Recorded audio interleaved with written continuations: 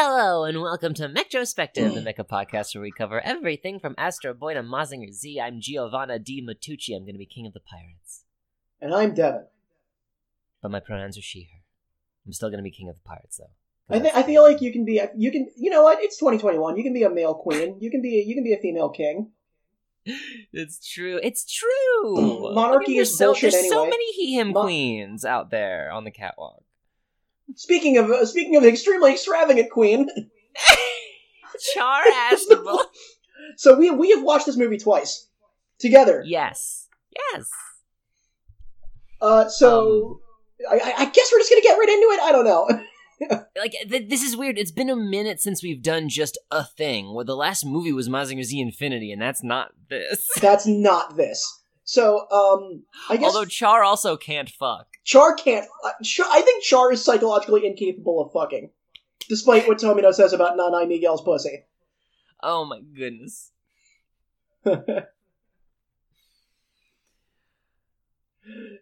So... But, I mean, where do you begin? Because it's got such a monumental legacy that I am coming in so fresh to that I honestly have very little personal reverence for, but I get it. So, I guess we should start off with your first impression, because your second impression seemed warmer, but you did not like this at first. At least I didn't get the impression that you did. I don't know what my impression was. I definitely didn't I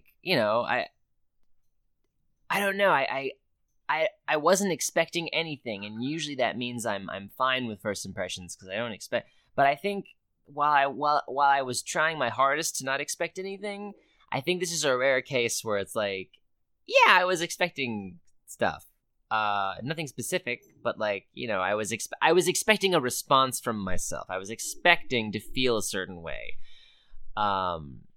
just because of the reference, because of and I think also because we've had a pretty good track record on this show of picking shit that's that resonates with me in that specific way that really I like in terms of stuff that moves me in the way some people talk about Char's Counterattack. Char's Counterattack moves me. I was much more moved by Ideon being invoked. I almost seriously called it End of Ideon. It basically is. That speaks more to what it is. I guess to preface this... And Votoms, and the entirety of Armored Trooper Votoms, I feel like I've had a very interesting and unique personal watch order for my media. Yeah. I'm going to also say that I think we're also, both of us are suffering from a little bit of Tomino burnout. That too for sure. But I'm being so defensive. I'm being so needlessly defensive. This is a good movie. I did like it. I did like it at the time, but what was fucking me up was why don't I love it? I think you're also coming off the high of how much you just absolutely loved Double Zeta, and I think exactly. The reason you weren't feeling the sweet serenity of Char's Counterattack was that you didn't hate Double Zeta. So a lot of people are like, "Ugh, finally Double Zeta's over now," and then this is so not Double Zeta, and then this is so I think you didn't have the Double Zeta wasn't a come down for you. So that might have also affected your immediate first impressions. Probably, yeah. And also, especially for, Western audiences who are going to be more likely to be listening to this, y'all probably didn't even watch Double Zeta. Yeah, it's... I didn't like Double Zeta the first time I watched it, but I didn't immediately say Double Zeta is worthless. I mean, I still think that even... You should at least watch Double Zeta once. I mean, honestly, if you regularly listen to us, I hope you watched Double Zeta. Please, I hope please. Our fan base is primarily is if I can hope for anything in our listener base, which I guess is a term I immediately prefer to fan base. You are not oscillating fans, you are people. Yeah, fuck that. Fuck fandom. But I hope we attract people who would like Double Zeta. Yeah, and I mean, I feel like I've noticed a trend of over course correction in Yes. like everything, and I feel that we're at a point now where people are pretty down on this movie. I've seen, because like the public opinion of Char's Counterattack that I know is like, in Japan this movie is like legendary. Mm-hmm. Like it's cinema. It's in the canon. Yeah, it's like, this is basically like that's like saying like, I don't really like Wrath of Khan. God, like, I haven't thought about that. I haven't thought about that movie in so long. So it's like, I feel like this occupies a similar like pop culture space as like Wrath of Khan, where it's like there's people who have like who have seen Wrath of Khan, but are also like, oh, I just know Star Trek. I don't know any TOS or I don't know any TNG or Deep Space Nine or any of that. So I'm pretty sure there's people in Japan who have like, oh, I remember Gundam and I saw Char's Counterattack. Right. Yeah. Like, huh. Yeah, because it's a movie. It's a low commitment. Yeah, it's just under 2 hours.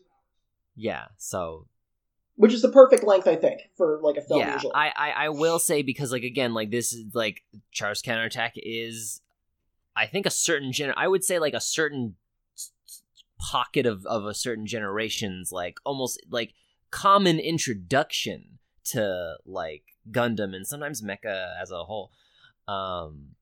And so I think that's interesting because it is such a hyper condensed shot of Gundam, of what the overall narrative arc of a season of your average Gundam series is. But for me, like, I'm so used to that, where most people watch this one first and treat it sort of as like, unintentional like spark notes of what the Universal Century is, narratively. I think Char's Counterattack is like an aid for people in that way of just like, this is Gundam. It's like, yes, this is Gundam, but having it be watching it, as it was originally intended over the course of like a year, week to week, and have it be this ongoing thing like that is different from like what is this movie, like 90 minutes? Just right under 2 hours. Okay. Like hour 54. So like, I don't want to say a lot is quote unquote lost, because it's a film, so it's a film and it's not a television show, and film isn't I don't want to claim that film is inherently inferior to serialized narrative television simply because TV is longer. But because Gundam is primarily seen as, Gundam has touched so many different mediums, but primarily it is a franchise of television series.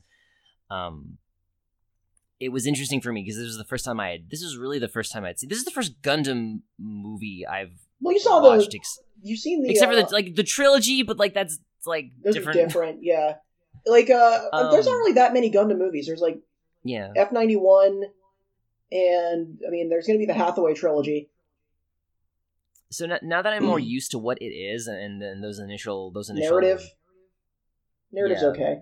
It's not great. Those initial like first impression, like what do I even think about this? Things are off. I think it's good. I think it is interesting seeing, because even the Gundam movies, like, they were much longer and they were paced differently. Like they already had the stuff and they were getting rid of it. Char's Counterattack was like, it was like making the movie first, so there's still definitely differences. Okay, so I'm gonna ask you a completely ancillary, pointless question, but I'm curious about your answer. Uh-huh. So you have godlike powers and can rewrite reality, but you can only rewrite this single thing. Yes, you just become the god of anime. You become the god of this specific decision. Timeline A, exactly what we got. Char's Counterattack the movie, Double Zeta the show is Double Zeta the show. Mm-hmm. Do you make it so that we never get Char's Counterattack the movie and Double Zeta is what it originally was going to be with Char? Allegedly. I don't know how true that is, but... Right. And plus we don't know what that would have ended up even being. Yeah, so like right now you can snap your fingers. Do you keep Double Zeta the way it is in Char's Counterattack, or do you get this maybe even better version of Char's Counterattack, but at the cost of Double Zeta's existence? No, I don't think Char's Counterattack because I don't think it's necessarily bad. So I don't think improving it is worth losing Double Zeta, which is very good. Because I personally think Char's Counterattack is really... It's not my favorite entry in the Universal Century, but I like it a lot, as if you consider like the core canon of Gundam being 0079, Zeta, Double Zeta, and Char's Counterattack. I think it's a good finale. I think it thematically it fits. I think you are probably the only person outside of Japan to have seen Ideon be invoked before Char's Counterattack. So that gives you a very unique perspective on this. Yeah, like, I've already seen Tomino, and, like, I very much felt this way about the finale of Double Zeta. Like, I already know what would happen if you opened up, if you, like, weaponized the inside of Tomino's head and just blasted it in my face. Like, that already happened to me. Yeah. Like... Before we go any deeper into this film, I am going to say we are a full spoilers podcast if this is your first episode. Watch it.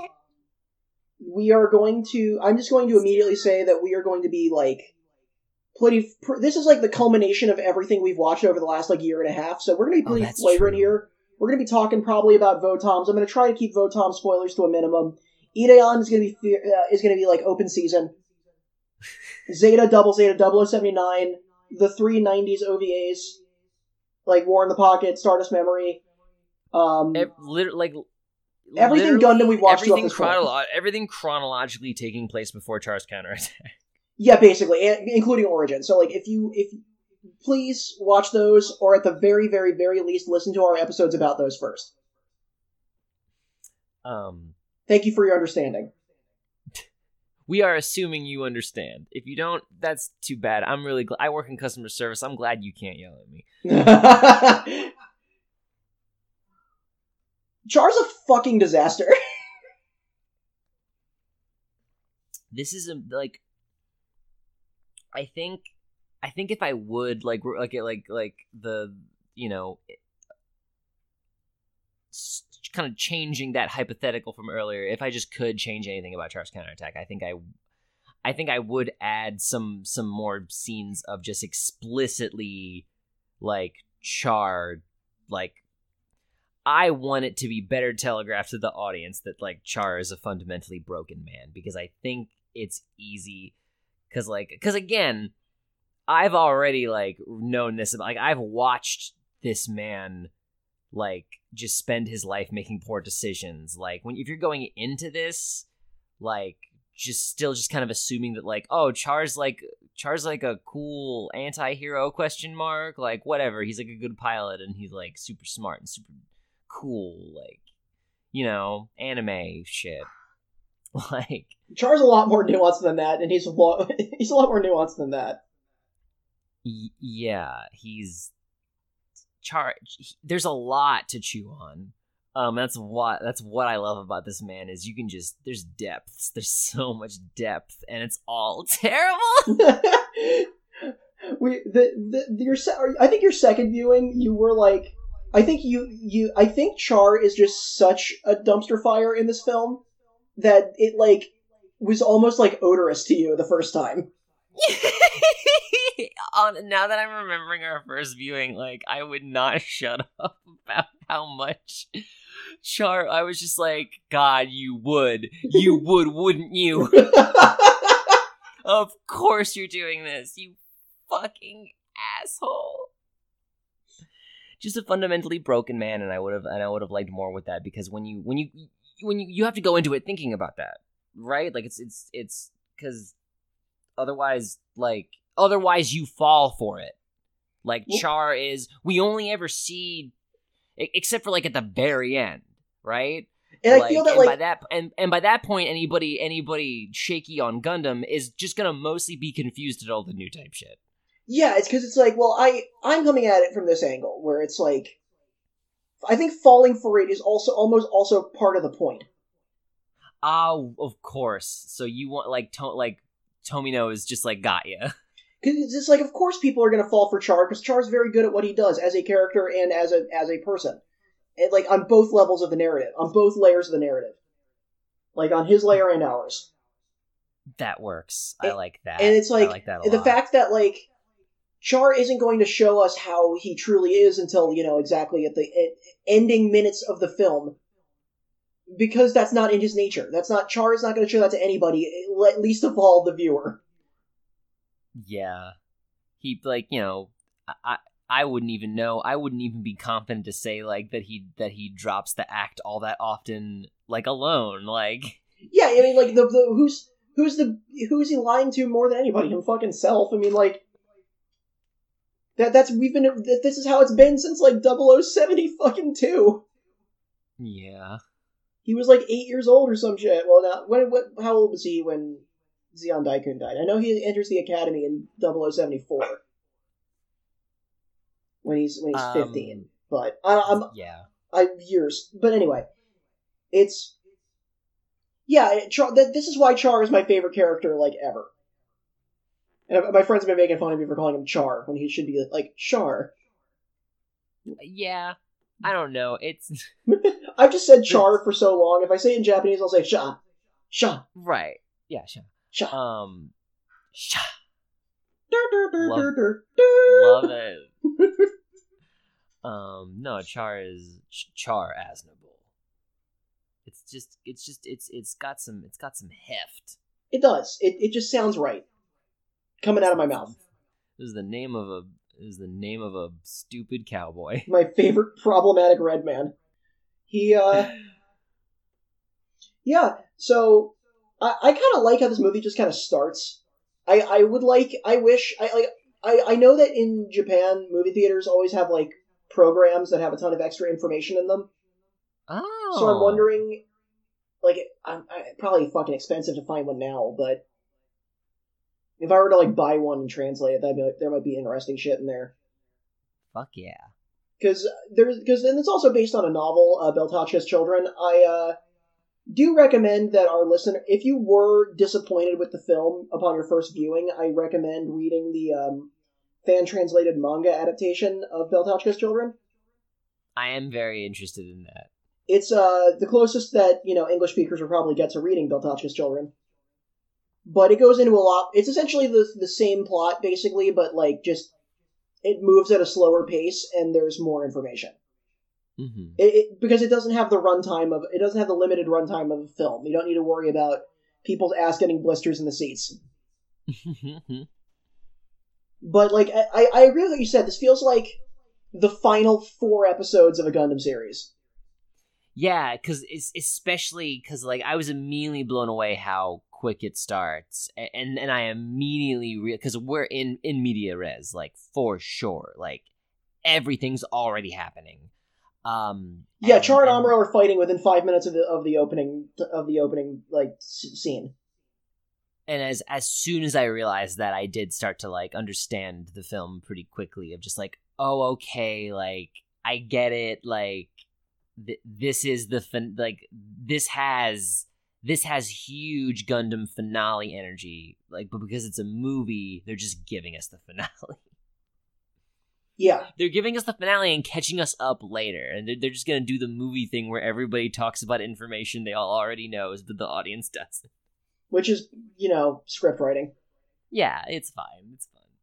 Because it's, I love this era of Gundam, the 0090s. I think that's also why I like Unicorn so much, is because I find this era fascinating. I continue to be, the two things I never shut up about. What a disaster Char Aznable is, and what a failed state the Earth Federation is. Oh, just absolute the worst. I'm also going to say that we're probably not going to do the huge play-by-play synopsis because we just have so much to talk about. Mech fight, horse fight, mech fight, swan. We might. I don't even know. I did it just there. But I guess really quickly we can look at the mechs because there's only 8. These are some of the best Gundam designs ever. And they each have, maybe 5 minutes of screen time. I mean, you see the fucking new Gundam for most of this movie. Yeah, of course. Alright, I'm pulling this up. It's the new Gundam. Alright, so, first up, we got the RGM-89 Jigen. There we go. Yeah, look at that boy. That's a slender boy. Yeah. So this is the mainstay of the... I think the Federation adopts this by the time Unicorn comes around, even though they still have some GM3s flying around, but this is basically Londo Bell's workhorse mobile suit. Mm-hmm. I like the waist-mounted grenade launcher. Yeah. Like I just like how wide it's how much of a thigh gap there is. Like its stance is wide, but it's still very thin and lithe. Yeah. The GM feels so much bulkier. Like this thing feels like it can fucking move. I like it's like weird green color. Yeah, I love that they'll go for like a minty green like this, often in place of just simply using white. Because they need the protagonist mech to be white. It was designed by Yutaka Izubuchi. Mm. So, following that, we have the RGZ-91 Regis, which is the first attempt at the first time we see a mass-produced Zeta Gundam. Nice! This is the thing Amuro has in the beginning, and then it's given to Keira once he gets his new Gundam.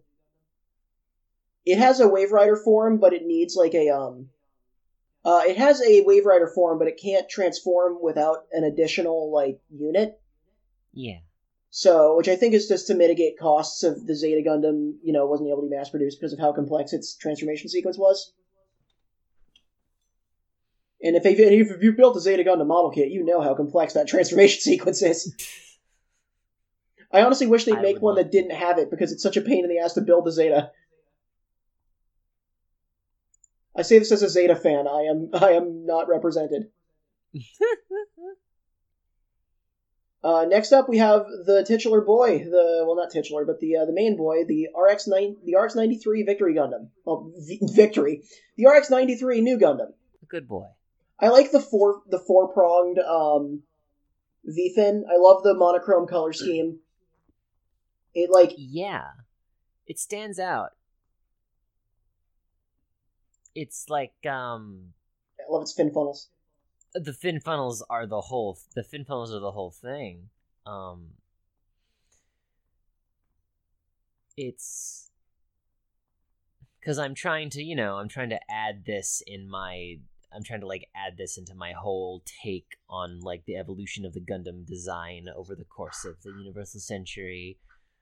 Also designed by Izubuchi. Because, this is their way of, like, returning to form, right? Because going from 0079 to Zeta to Double Zeta, it's like, more is better. We're gonna make things more complex, give it more things, and, like, do more stuff. The Zeta had such a distinct profile. The Mark II was great. The Double Zeta went off in a different direction, but still trying to stay true to the original Gundam design. This feels like very much in line with the RX-78. Like, you said... This feels like the next step, like the next logical step after the Mark II. Yes. Where, like, the Zeta line was kind of like a diversion. Yeah, and now that I think about it like that, I do like it a bit more, because the Mark II is one of the best Gundams to me. Well, because it also has the RX, model number, like the RX-78, then the RX-178 was the Mark II. And then the RX-93, and then all the Zeta, like the Kyakushiki was the MSN, the Zeta was the MSZ, because it was the MSZ 006, and then the Double Zeta is the MSZ 010. You're right. I never thought about that. That is interesting. So this is this is like the next in like the RX series of mobile suits. So God, like, how long would it have been at this point since the last time Amuro got in an RX model? He probably, because in Moon Gundam, if you consider that canon, he's in like a DJ still, and then Gundam Evolve in that one OVA, he's in a Zeta. He probably felt right fucking at home. And I think it's implied that Amuro like at least aided in the design of this thing, or at least designed it himself. Yeah. Yeah, I love the new. The new is like fucking really cool. There's also the High New from the novel, which has it looks basically the same, but the fin funnels are arranged in more of like a wing formation. Mm, and it has a white and purple color scheme as opposed to white and black. interesting. Yeah, that's the Hainu. That was the novel fun. version. Yeah, that's the novel version with the color scheme like that. And then they made this version was the redesign. I love the Hainu. I think it's cool as hell. I like the Hainu a lot too. What? I mean, we'll get to what I was gonna go into when we look at the rest of them. Yeah. So is that all for the RX-78? I mean the RX-93.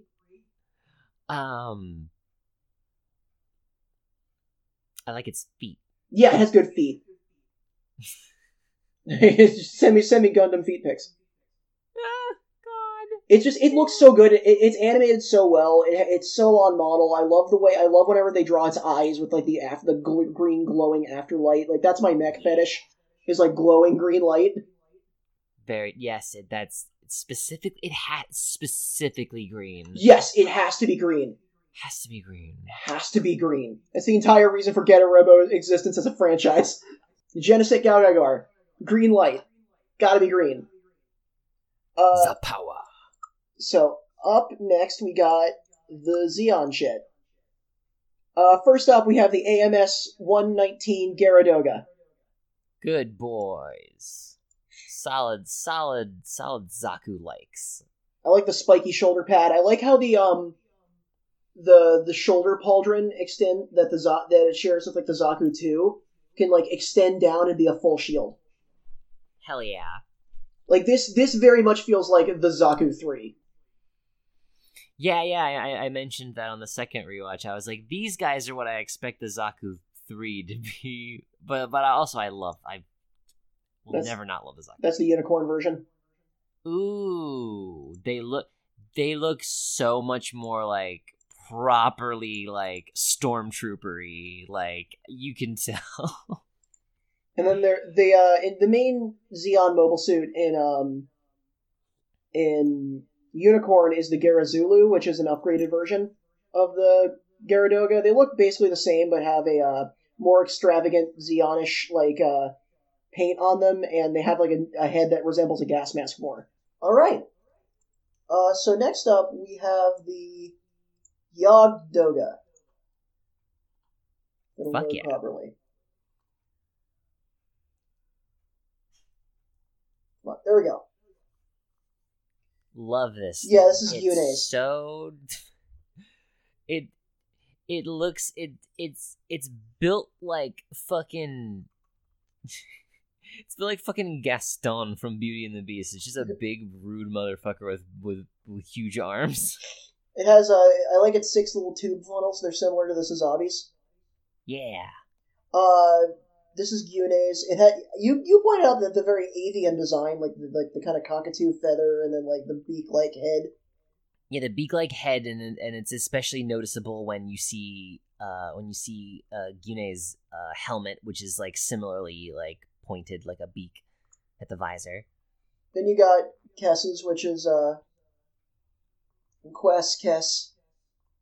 You got hers, which is lacks the plume that Gyune's has. And Gunner Unicorn, they repaired the Quest unit. Oh wow! It's not a major thing, so I didn't remember it was there, but they gave it a Gyaradoga arm to replace the destroyed Yogdoga arm. You can tell it's Gyaradoga arm. In the novel, the Yogdoga was actually the Psychodoga, which looked like that. Ooh, big head. It basically was the same mobile suit, but this was just different design. Huh. Then, looks like we're reaching the end. We got the Suzabi, the MSN04 Suzabi. I love this thing. Me too. The Suzabi is so good. I mean, who doesn't? It's just got that perfect amount of like detail, and it's chunk. Like, but without being like overly complicated, like it's a familiar silhouette, which is like honestly like kind of like difficult to pull off when Xeon suits often have such like such similar aesthetic. Like Cyclops like, mono eye. Yeah, you can only do so many Cyclops mono eyes, but the Sazabi really is like striking. This is the most Char mobile suit out of all of them, I think. Yeah. But I do want to. We do just need to give a shout out to the Nightingale. Yeah, we will. The Nightingale. I have the boy over here. Just a fucking. That's a Digimon. Yeah, basically. That's a fucking Digimon. It's so maximal. It's the maximalist version of the Sazabi. It's holy fuck. Oh lord, he's coming. It is 22 meters tall. No, overall height. Okay, its head is 22 meters. Its whole thing is nearly 28. Compare that to the 19 of the new Gundam, which is the tallest Gundam by far. This thing towers over Amuro. And Amuro presumably kicks the shit out of it. Yeah, just like in the movie. But this thing is also just as fast as the Sazabi, because the entire back of it is just covered in thrusters. That's amazing. Which is the thing that's fucking scary about the Nightingale. It's big and fast. Yeah, no, that probably looks supernatural fighting it. It's just shadow stepping. Basically. And finally, we have the thing about the Sazabi. I want to go back to the Sazabi for a minute. I just love how every single second of it is just like every inch of it is just covered in weaponry. Yeah, it's just literally just chalk, because like he's just pulling out, like, this is his trump card, this is his big move, like he doesn't. This is the mech he made to fight Amuro to the death. He made this thing to die in. yeah, for sure. Like it has 2 beam rifles with attached grenade launchers. It has like 5 beam sabers, beam daggers. It has its shield that doubles as a tomahawk. It has 6 funnels. It has a beam spray cannon on the torso, kind of like the O that Chirako had. On top of other blazer cannons all over it.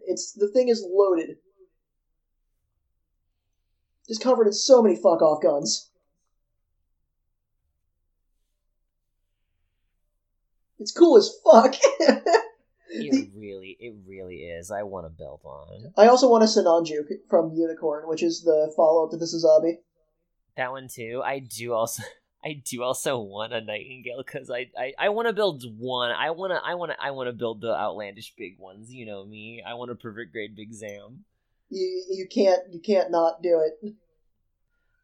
Basically, I think what I truly want is I want to be one of those. I want to be one of those motherfuckers with the high grade Neo Zeong. That's like a fucking suitcase you have to check on its own at the fucking airport. I think a perfect grade Big Zam would be like the size of a toddler. Oh yeah, for sure. Because that thing's like 3 times taller than the Gundam, and the perfect grade Gundam's about 12 inches. That thing's like 3 feet tall at least. Next up, we have the Alpha Aizaru, which was used by Quest at the end of the film. I don't feel too strongly about this thing. It sure is a big-ass mobile armor. I like it. It reminds me of the Nuke Gundam from Stardust Memory. Yeah, you meant it also kind of... Apparently the big fuck-off mobile armor that Gato gets later was a prototype for this one. Yeah. And then this also makes sense in tandem with the Beltorchika's children design of that other mech. Of the Psycho Doga. Yeah, they look a little more similar. Yeah, it does, honestly, now that you mention it. And the final mobile suit is the one that you hated the most, the Hobby Isaac. It's so gross! To quote MAHQ directly, with the introduction of newer and more advanced mobile suits designs being used by frontline troops of the Earth Federation forces, some old models were refurbished for civilian use and sold as surplus items on the open market. One such model was the Grips Conflict-era RMS-106 Isaac. which was stripped of its armaments and weapon capabilities, had its armor slightly modified, and redesignated as the RMS-116H Hobby Isaac, sold to mobile suit collectors and enthusiasts. That's literally just like, what if you just painted a Nazi tank and like bought it for fun? Yeah. Which I'm sure people do. Aphex Twin drives around in an armored car because apparently he can, and he lives in a bank vault because I don't expect nothing less of this lunatic.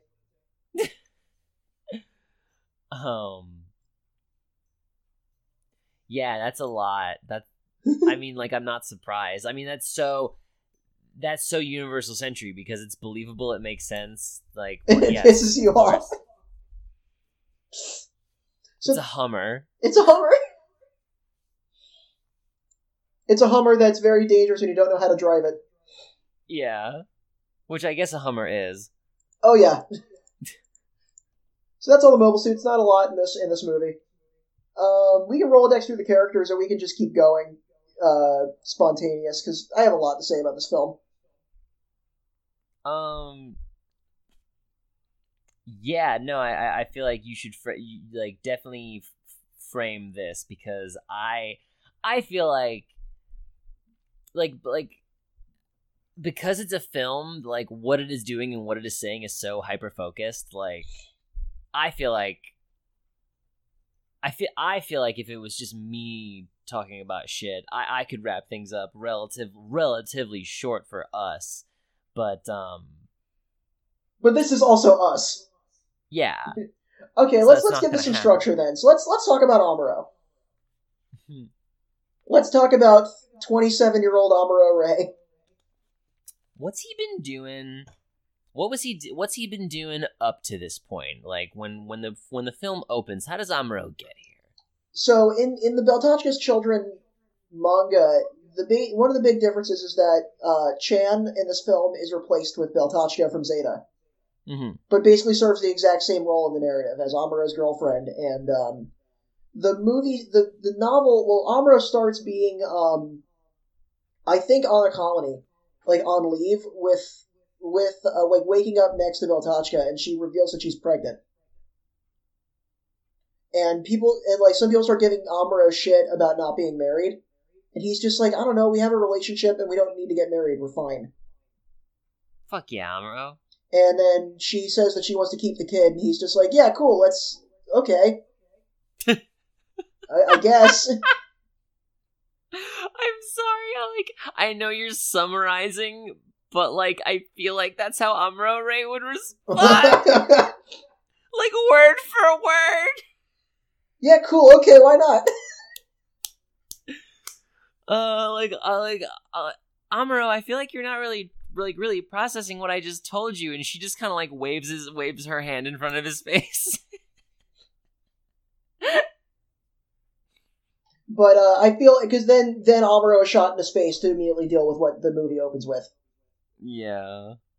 That would have been, because, like, Chan and Amuro definitely have a romantic relationship as well, but I don't know if it's as far along as, like, his is with Beltotchka in the manga. And I'm assuming the novel, I've heard it's a pretty close adaptation. Yeah. I like them. I think it being Beltotchka does help the fact that, like, there's, like, other stuff going on we don't get a whole lot, but it's like if I had that whole back thing of, like, oh, that's Beltotchka, like, I guess they kept dating Sensei. I already know what their deal is, and instead of me watching these guys and just having to go, like, I guess they're dating, she seems cute. Yeah, I wish Chan did more. I like Chan a lot. I think she's... for better or for worse, and I think every time I consider different aspects of that film, whether or not something is better or worse, my opinion on that changes a great deal. I'm still really chewing on this movie, which I guess is a testament to it, you know? But, like, I think right now I'm vibing on it generally being a good thing, that, like, yes, everything introduced in this film is good, and I wish there was more. That's my take on it. That's basically my take, because every time I watch it, I'm just like, I want more of this. I want to see more sides of this. I just feel like that's always our take. Well, I mean, if you like something, that might be how it is. Like, you always want more. For sure. And especially in a setting that is so, like, thought out. This setting, that's the thing, right? Like, this setting often gives you more. And it's so, like, compared, like, as much as we loved, like, Votoms, there was nowhere near as much world building in Votoms as there was in, like, in the Universal Century. Because it was, it was unnecessary. Like, I think Votoms and Gundam, like, while they speak to a lot of the same overall themes of warfare, I think they're from such different perspectives.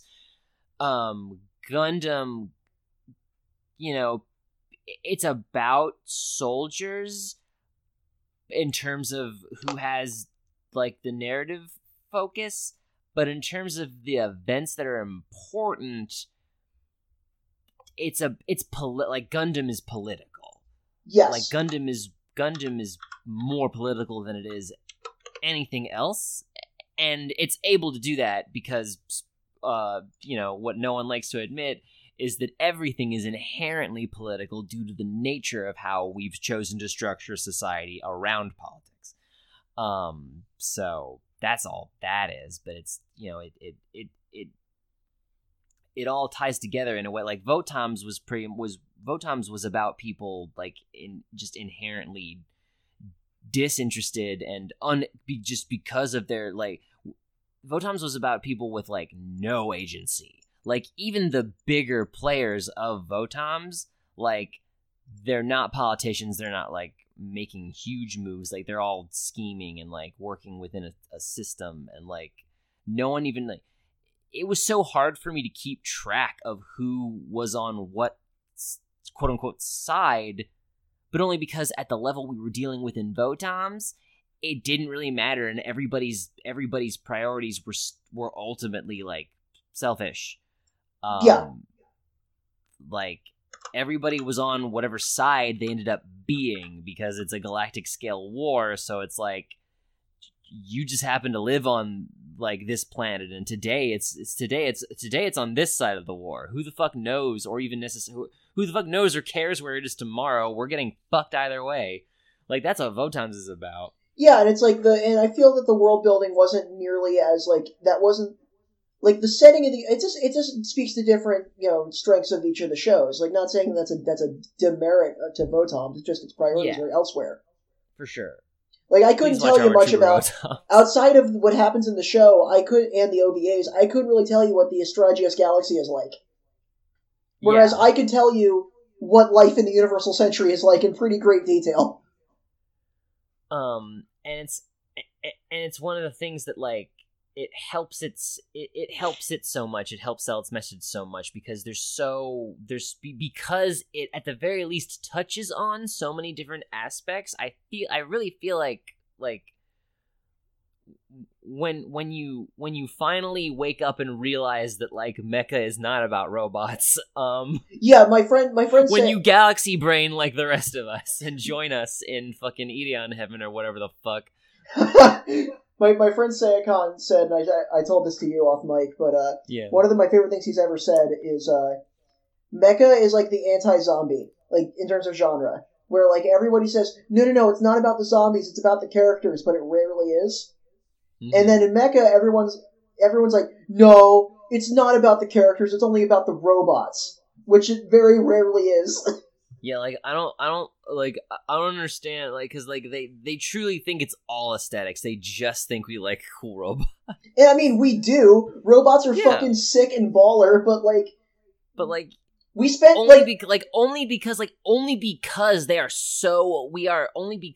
is so much emotional connection to everything driving the actions of these machines. It's like, the robot is iconography through which we can access the rest of the narrative. Yeah, exactly. Like, is the Shin Getter nearly as cool without Ryoma Hayato and Benkei?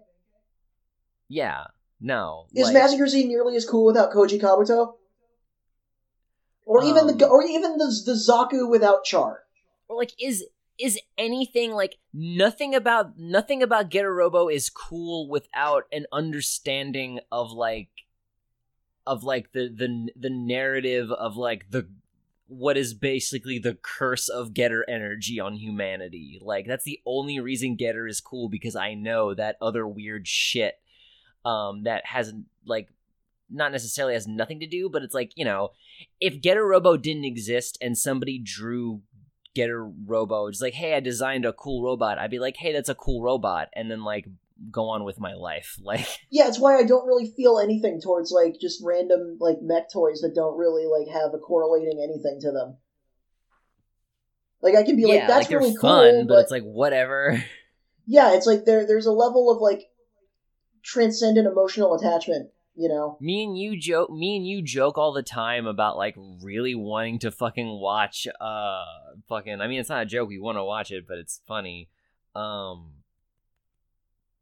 Fuck, what's that one anime with the really good opening? Lasner. No, that's the one you want to watch. The one that we stumbled on together. Acro Bunch. Acro Bunch. Yeah, we really want to watch Acro Bunch. I gotta tell you, dog shit mech. Oh, that sucks. The actual mech from Acro Bunch. I don't even know if it's called the Acro Bunch. That thing sucks. That thing's dog shit. That thing looks like a foreign knockoff movie made from footage of a mech anime that doesn't exist. But like, it's some weird Dollar Store Brygar. But the plot apparently is some weird like family treasure hunt where this freaking Brady Bunch of shonen protagonists and their robot friends like are searching for an ancient treasure before alien monsters find it first. Like, and that sounds lit as fuck, and their dad's a weird cowboy with a gun. Their dad's a cowboy scientist who built a robot that needs a domino mask, I guess. And their brother has an afro and throws knives. It looks fun as shit. Oh man. But yeah, that's the curse of mecha in general. But what I want to say is that I think Amuro is... This is Char at his least functional. This is Amuro at his most functional. Like, Amuro is a wreck in Zeta. But, like, this is Amuro. Like, Amuro has put his baggage in the closet. Only for Char to come over and, like, open up the door and beat it over his head. That's really when it would happen, right? Like, Amuro probably like the day that Char announced that he was dropping Axis was probably like Amuro probably woke up that morning like feeling really fucking good about himself and his life. Because that's when it always fucking happens. Because it's been not counting, because Amuro, it's been like 4 years since the events of fucking like Double Zeta. First Neo-Zeon War is over. Amuro's been has been part of Londo Bell. He's doing good. Like, I like Londo Bell as like a faction. Mm-hmm. It does kind of suck that, you know, the AU just gets sucked back into the Federation, but that was like, everybody knew that was going to happen throughout Double Zeta. It's like not a surprise really.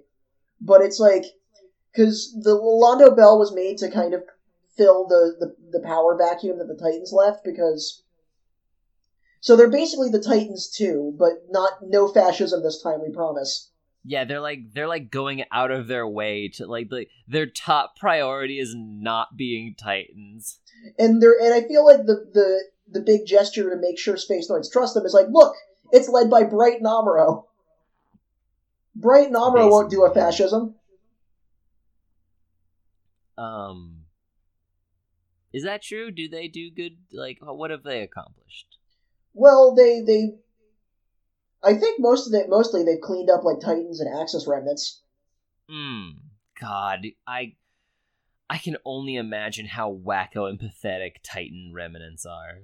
Oh yeah, like can you imagine? It's literally just like I just picture just Proud Boys running around acting like assholes. and then Jegans show up and murder them. Yeah, right? Like, it has to just be but like they're running around with like no plan acting like assholes, but like they're acting like every time they pop up on one of these guys, like they're giving some crazy fucking big like MAGA tier speech, and then like they just get popped. Like, I imagine that, like... And then Amuro goes home. I'm bordering on fanfiction here, but I'm imagining that, like, Titans probably, like, will shit, like, you know... Titans show up in a colony. Hey, we're the legitimate Federation government. You are now under Titans control. Fucking deal with it. You're right. It's like when they it's like when they like lie about being like law enforcement. Yeah, that's 100% what it is. And they're like, hey, we're Londo Bell. We're here. And then Londo Bell have to go over and like disarm this fucking like hostage situation for an entire colony. Oh my god. I would love like a little short like ONA thing where it's like Amuro on that type of mission. And just Amuro being cool for like 15 minutes. And like Amuro's basically like a squad. Like I think he's like second in command behind Bright, or at least he's like Bright's commander of the fleet and Amuro's commander of all like the Mobile Suit Squadrons. Yeah. And it's like that's one thing I really like is that like Amuro, like in a lot of other like mecha fiction or like sci-fi fiction, like the main character will be like, oh, he's a general now. He's like, you know, supreme command, like. He's supreme commander of the entire military, but like no, Amuro never really accelerated up the ranks that far ever. Like he was the hero of the 1 Year War, and then like in Zeta, he's just kind of a guy. Like I don't know, I helped train mobile suit pilots somewhere in California. But yeah, Amuro's doing like, and when we meet him in Zeta, his entire relationship with the Federation is incredibly like rocky and like bad. And because I mean he defects to Karaba like immediately. Yeah, like as it was so like no exaggeration, like that was one of the funniest moments to me in Zeta, where it's like he just gets done talking about like, of course I'm not going to do anything stupid, like why would I do that, like whatever, like I don't want to go back, like that's the last thing I want to do is get involved in this. And then like 5 minutes later he's like sneaking out of the bathroom of the airport with Kots. And then he steals a fucking plane and crashes it into something.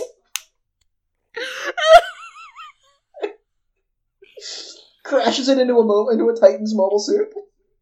Oh my god, Amuro. I love Amuro. Amuro's like hot in this. He's really cute. Like Amuro's no longer like this lanky, awkward teenager. Like he's like 27 and like respected. Fuck yes. Amuro's like super confident too. He's like not like Amuro like straight up is just like. Everyone laughs at the scene where he fucking like beats the shit. Him and Char beat the shit out of each other, and he knocks Char off of a horse. But it's just like Amuro straight up is like in charge of his own life. Yeah, Amuro's not fucking around. Yeah, Amuro is in no vicinity of fucking around. Like this is like peak level Amuro. He has reached the end of his arc. Like he enters this movie and then just like never not in the mode of just like fucking like, you know, like when a friend or coworker like just pisses you off, you just fucking turn around and just like start like marching down the hallway like, I'm gonna slap your shit. What the fuck are you doing? He has a nice relationship with Chan, even though I wish it was elaborated more on, but I know there's only so many minutes in a film. It's very cute. I like them. It's cute and wholesome. Yeah, I think Chan is his best love interest so far. For sure. better than Beltotchka, but in the novel, Beltotchka doesn't act like she does in Zeta. She figures she gets her shit together. Yeah, her and Chan are very similar. Except that I think like Beltotchka's a bit sassier, at least she is in the manga. Right, of course. It's like they met at a time in their life when they were both like dealing with a lot of shit. Like maybe they went to like couples therapy during Double Zeta. That's where Amuro was. Amuro's over his fear of space.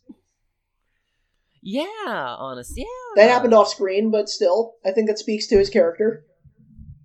Right? Yeah, I do like that. I appreciate media. I appreciate like long form, like seeing the length of someone's life and just like, you know, it's such an easy complaint to like look at a time skip and accuse a character of like now being out of character. Like, well, how come then they didn't bring up this? It's like, because like a lot of their life happened and I'm not consistently bringing up like events in my life that caused me to act certain ways and make certain decisions because it's just who I am now. Like, yeah, nobody stays static. Like a good character is like a person, and people change. They also don't, but they also do. I like that. I like the priorities. Me too. I guess let's talk about Hathaway. Let's talk about Hathaway. This is so far the most he's been involved. And for outside of the Hathaway's Flash trilogy of novels, like this is the only real contribution he had to the Universal Century. It was his appearance in this film. A lot of Kotz energy. Yeah, he is the Kotz of this movie. I don't know why we needed a Kotz. I like Hathaway because he's like I kind of like how mostly I like how much of a fucking piece of shit he is at the end. Mm-hmm. And it's like it's so painfully obvious and kind of pathetic that you just know Quest does not give a shit about him at all. Yeah. But he's like convinced that like no, we're actually in love, and he ends up just kind of murdering Chan. The whole strange, like, it's not even a triangle. The whole weird, toxic, like, daisy chain of, like, unrequited feelings that is going on around Quest is, like, just tragic and, like, believable. So I guess we can segue into Quest now, because I think that's a more substantial conversation. But I wanted to, because with Hathaway, you were always just this Hathaway's Flash was always just this big looming thing. At least since the movies are coming out, and for a long time everyone's wanted that to be adapted because it's like that's it's been such a legend for English viewers. Like Suda51 has said that that's his favorite Gundam thing ever is the Hathaway books. Wow. And he wanted to make a game out of them so bad.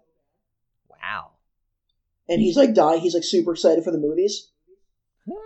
So like Hathaway has always been a thing I've really been interested in. So I've talked about it a lot, but Hathaway himself doesn't really do much until then. Yeah, but like and I told you this off the like while we were rewatching it again, but like I didn't even know that Hathaway was like a recurring character established in the series before Hathaway's Flash. So it's been really ominous for me. Just like man, like this kid is here, and under normal circumstances I would just be like, oh, this is Bright's kid, like I wonder what he's gonna get up to, and I still don't know the answer to that, but I just know it's a lot. So honey, you've got a big, like every time I see him I just think, honey, you've got a big storm coming. That you literally could like superimpose that last shot of him peeking out of the Jigen at the end of the movie and just like superimpose the lady like, honey, you got a big storm coming. Oh my god. But Quest Pariah. The film opens with her. Like she's the first character you meet, and like her last name is Pariah. Pariah, yeah. Well, I mean, hey, it's nothing else about her is subtle. Well, I mean, it's spelled like Paraya. Right. It's just a jumble of katakana.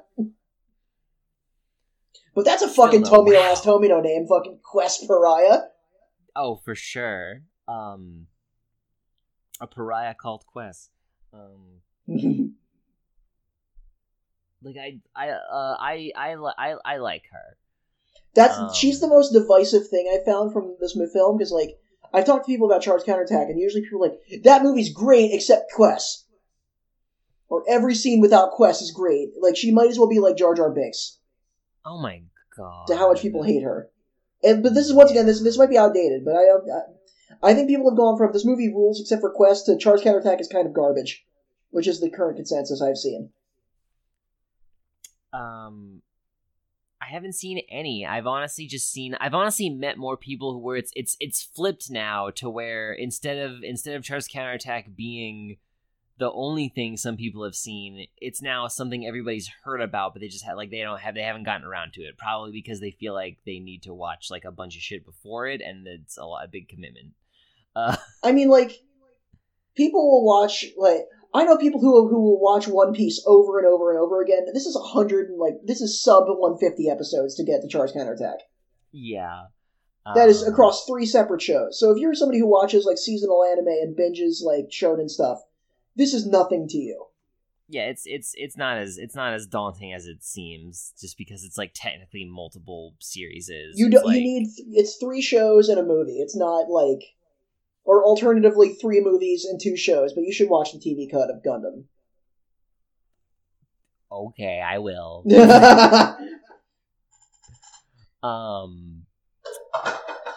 But yeah, I feel like Quest is one of the major things that I think could have had a better turnout with like some more establishing stuff with her whole character, because like the film asks us to like accept a lot of information explained very briefly or shown very briefly, and then like, you know, like it hits all the marks. I think it does enough, but I could see why it's easy to like lose sight of what her place in the narrative is and just see her as like an annoyance. It's like, no, like she is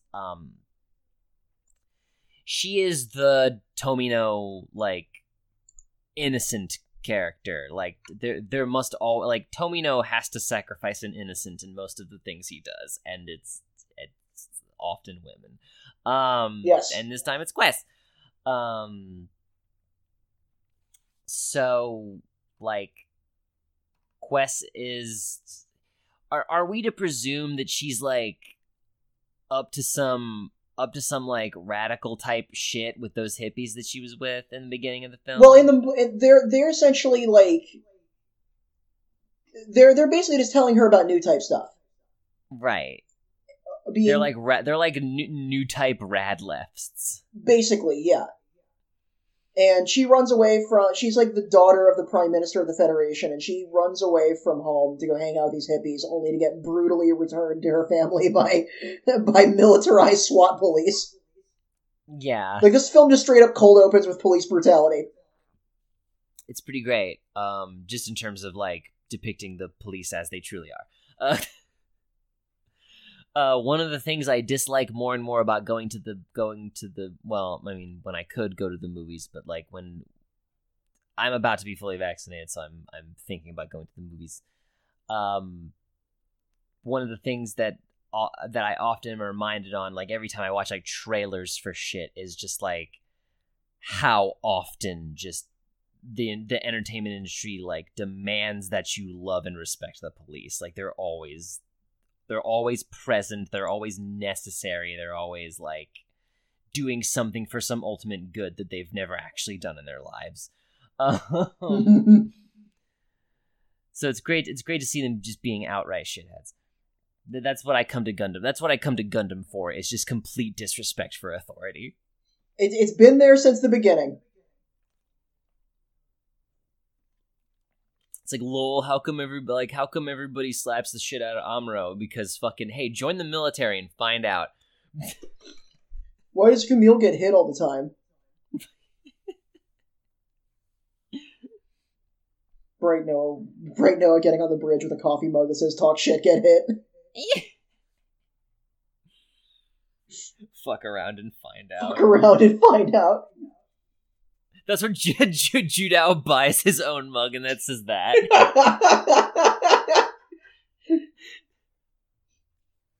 The more we talk about the theoretical Bright and Judo relationship, the more I like it. It's just canon to me. I'm just imagining this, like, they're like in the middle of a battle, like Judo just did something incredibly stupid, like a whoopee cushion on the captain's chair, and just like it just derails combat for like 25 minutes. Oh my goodness! Like someone almost dies because of it.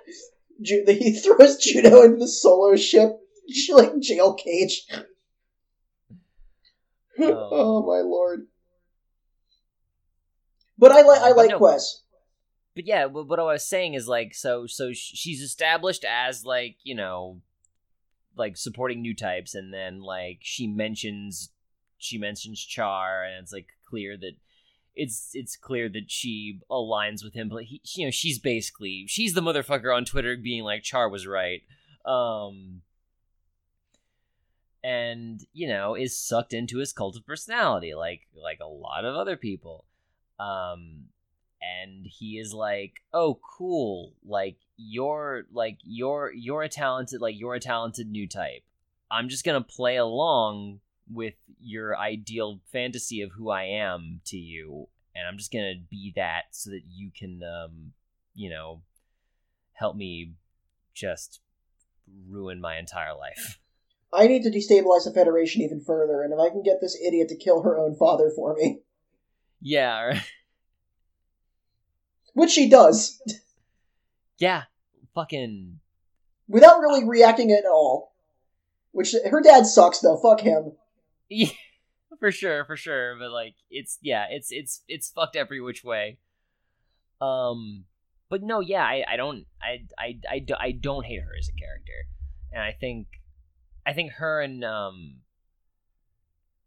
why do I always forget his name? Gyune. Another fantastic Tomino name, Gyune Gus. Gyune Gus. I think her and Gyune Gus are very much like, you know, like the youth need something to believe in because the current establishment is just a failure and a sham. But again, like Gundam is also about power vacuums and the consequences of causing them. And, you know, Char's like, oh, the Federation sucks? Like, I don't suck. Do you really not suck? Do you care? Not really. And your dad's the Federation, I'm not your dad. Yeah. Your dad's literally like the Prime Minister of the entire Earth Federation. He sucks dick. I suck dick, but in a cool way. I suck dick, but actually... yeah, no, that's like I immediately saw that for what it was, and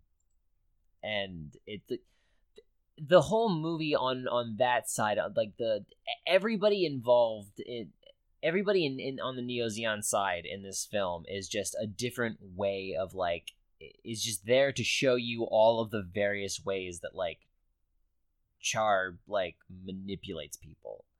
Yes. I guess we could segue into, like, Yune or Nanai, if you want to go on that, you know, in terms of being manipulated.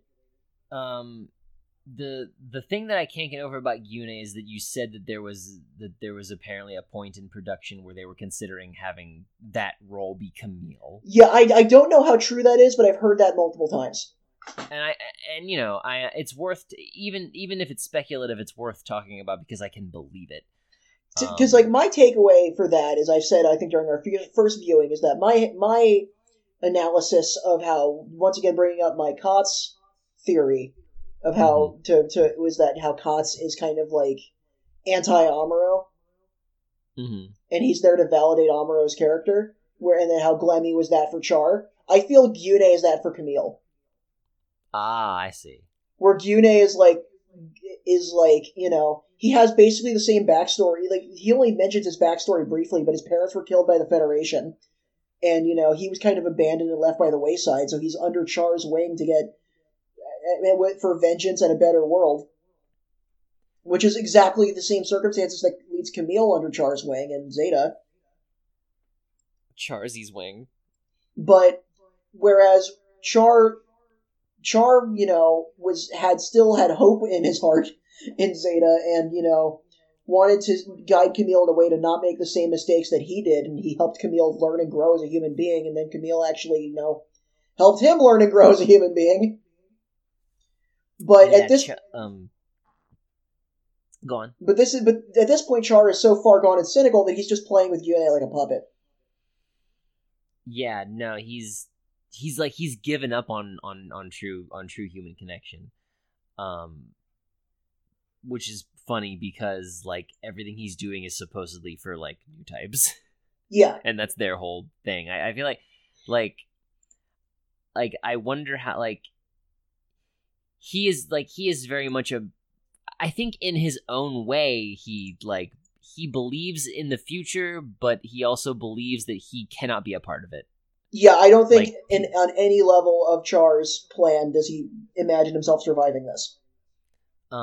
Yeah, because like he doesn't want the future to have people like him in it.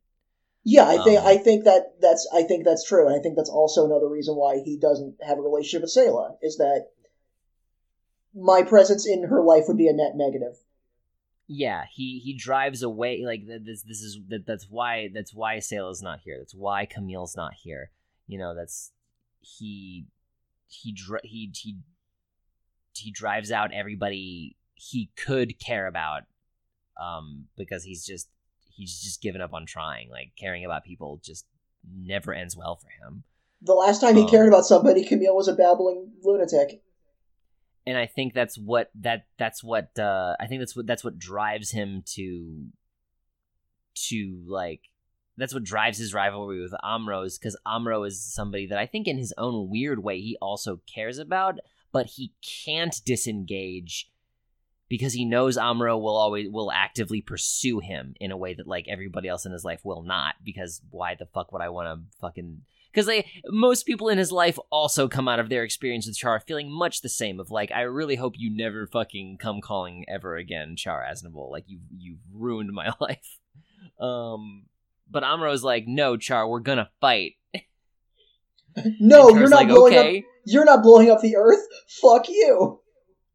And you know, and one thing I noticed in the second watch through is like Char is like having opening banter with Camille, and like he calls himself like he like pumps himself up and is like, oh, like calls him like the great Char Aznavour basically, and is like, which he says to Amuro, yeah, like he says directly to Amuro, and I'm like, why is Char saying that to Amuro? Like, if anybody knows how bullshit all of this is, it's Amuro, and Char knows that. And it's like, I truly, at that moment I was like, that was a cry for help. Amuro, please kill me. I'm no longer in control of my actions. Like, he's truly spiraling. Yeah, and he's too far gone. He's attempting to...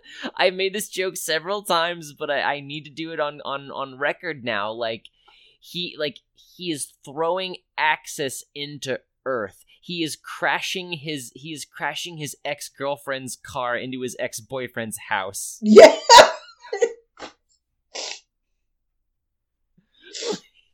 He's saying, this will solve everything. This will solve all of my problems. This will solve all of my problems. It'll be great. This won't even just solve all of my problems. This will solve the problems of the world at large. Oh my god. What a fucking idiot. I love him. Like, this is such a different type of villain than, like, Glemmy. Yeah. Like, Glemmy is like, this is, Char is much more tragic than Glemmy. Was like, Char is pretending to be the type of person Glemmy is seriously aspiring towards. Glemmy is somebody that Reinhardt kills in the first season of Galactic Heroes. Like, one of the, like, the snobby, like, old school Imperials who are like, so, oh, well, I'm of noble blood, so there's no way I can lose this battle. And then they do, yeah. and then they die horribly.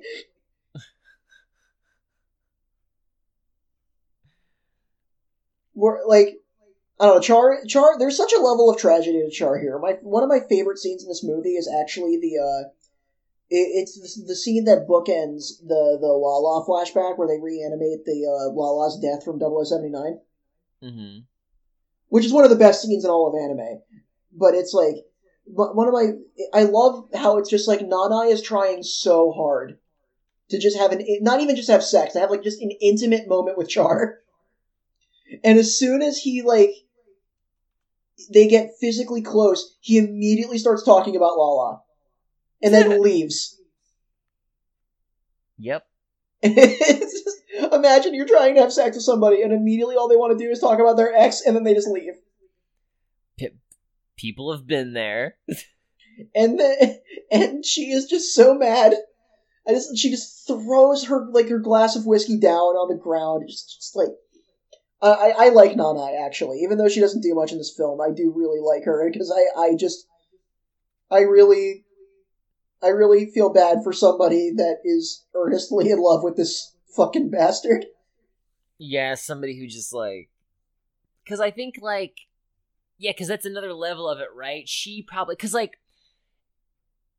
He's a project, right? For her, like, it's that whole issue of, like, you know... My love can heal him because that's validating to her. She sees through him to an extent and is, like, you know, tempted by that. Like, what, like, ooh, who is the real Char Aznable? And it's like, honey, that man does not know that. There has never been a real Char Aznable.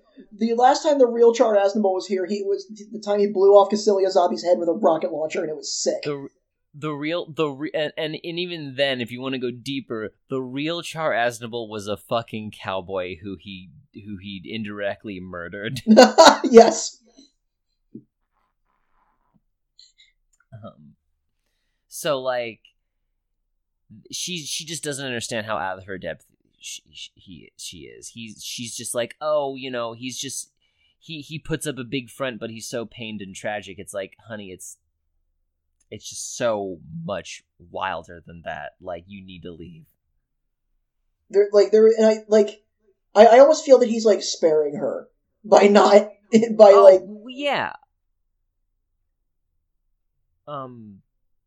I don't want to subject you to me. That's, yeah, that kind of shit always goes down like that. Like, that's what that is. It's just like, yeah, no, like, because again, like, he doesn't do human connection. It's exclusively transactional.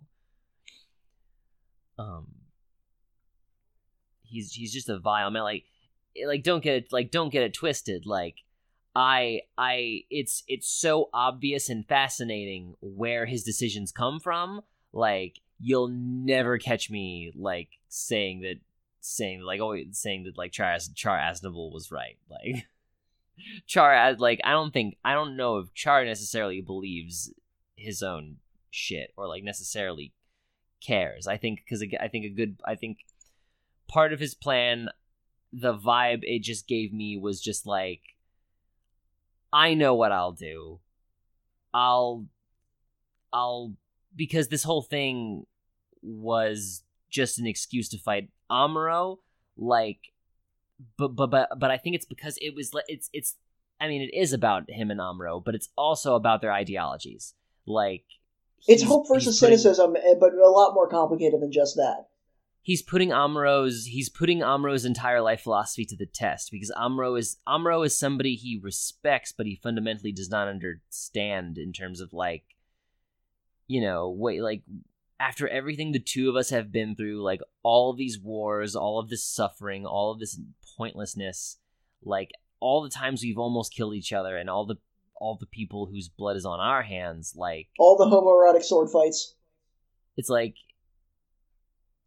they both went through all that, and their paths have been so different, and I think on some level Char is, like, in awe of that, but also deeply just, like, doesn't understand how, like, Amuro, if you really believe this shit, if you really still think that Earth is worth anything, like, I'm gonna prove it. Like, I'm gonna, like, one of us, like, I'm going to drop Axis on Earth, and it's going to fucking prove a very important point. Like, it's going to validate my worldview or validate yours. Yeah, and he doesn't care which is which, because if Amuro's right, then that's great. He would love for Amuro to be right. And worst case scenario, the Earth Federation is fucking destroyed. Yeah, right? And then if he's right, then if he's right, then it doesn't matter because nothing matters and he can just fully embrace nihilism and die under Axis. Yeah, basically. I don't think Char. This was a one-way trip for Char. And Yeah. one thing I think is fucking brilliant about this is Char just fully embracing Zeon regalia and fully embracing Zeon everything. Because it's like there's that one in his first big speech in the movie. After he looks at Nanai and says, "I feel like a clown," and because when he's decked out, he has like his fucking sword. And I think what he's truly trying to do is like, I am going to destroy Zeon as well. Yeah, I'm taking Zeon with me. Zeon has been I am going to do the most reprehensible thing, the biggest. I am going to top the zombies in terms of atrocities. I'm going to top the Titans. I am going full omnicide. I am going to destroy. I am going to kill every human being on the planet, and I'm going to do it riding a Zeon flavored car. There's I am taking Zeon with me. There is nothing. There will be no one will ever fly the flag of Zeon ever again. But they did or so anyway. he thought. But they did anyway. Yeah, people are stubborn like that. And I very much that's very much how I feel about Char. There's such a pronounced sadness to everything in Char in this film. Yeah, he's never having a good time. It's like the even in his like last moments as like alive, he says the basically what you said cracked me up, but it's partially true. Where you just said, "I can't believe that in Char's last words, he just confirms his own homosexuality." Yeah, but that just I don't know. I think Char also never got over the fact that that the zombies killed his mom. He never gave a shit about Zeon Daikun. He never did. As much as Jean Baral tried, he never did. Especially if you consider Origin's depiction of Zeon Daikun, like, yeah, dog, like, he had no significant love for the man. He was a small child whose father could not be there emotionally for him during his very early development. I don't really think he gave a fuck. No, not at all. Like,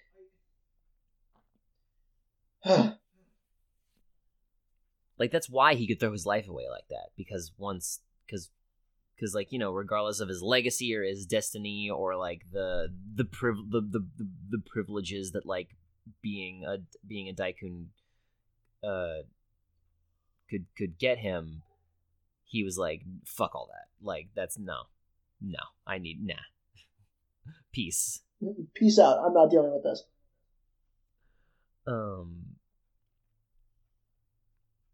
Can I say on the topic of Gyune that it's also kind of like I like how just instantly he's obsessed with Quest.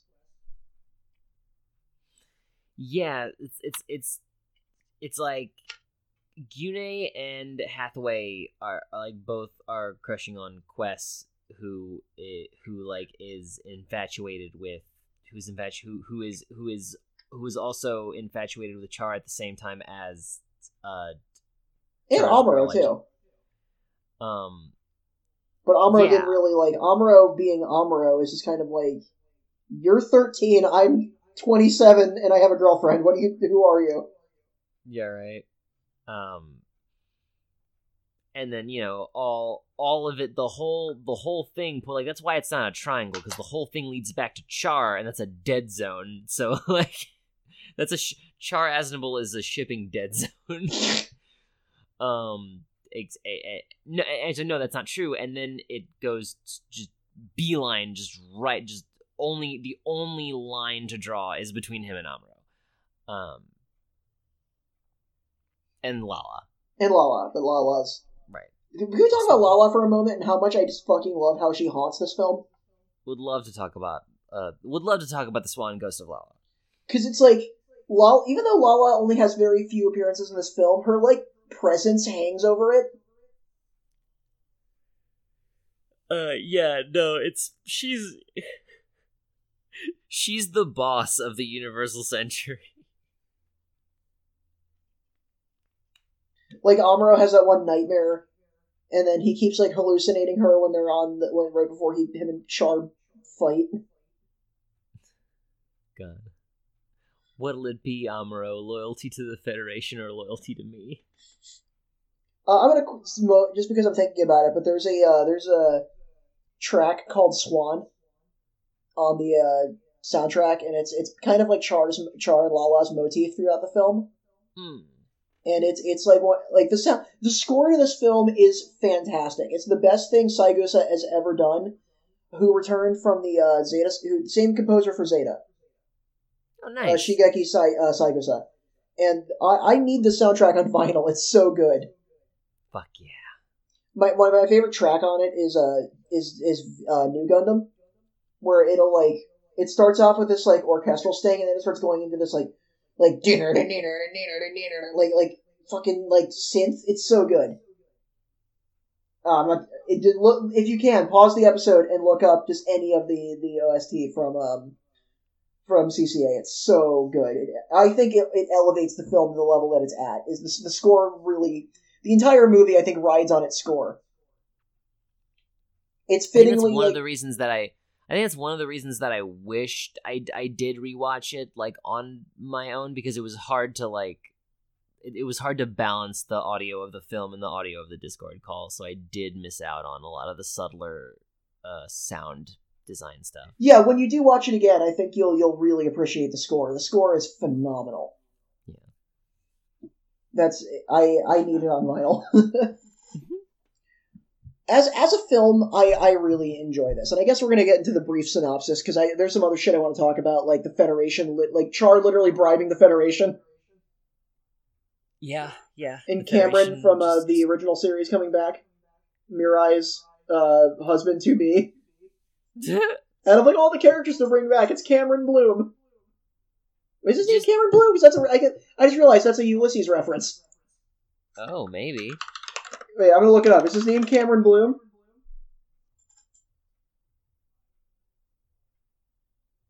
Because I think that's a reference to like James Joyce.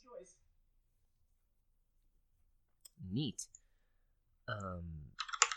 I do. Yeah. His name is Cameron Bloom. Yeah. Fuck yeah! Like out of all the characters, it's him. Just to give, like, in a movie with so much else going on, you gotta just squeeze in just one more fucking, just like, hey, audience, remember, Bright Noah's marriage is a disaster. We didn't talk about Bright. We didn't. We haven't talked about Bright yet. Bright's here. So is Mirai. Mirai's in the movie for a bit. Yeah. The most screen time Shaman Noah has ever gotten. Oh my god. Yeah, Bright's here, and he's presumably a father. I like how Bright is a shitty father. Just not like he couldn't be less there for Hathaway. Yeah. Like Hathaway's off. Like Hathaway's in a like.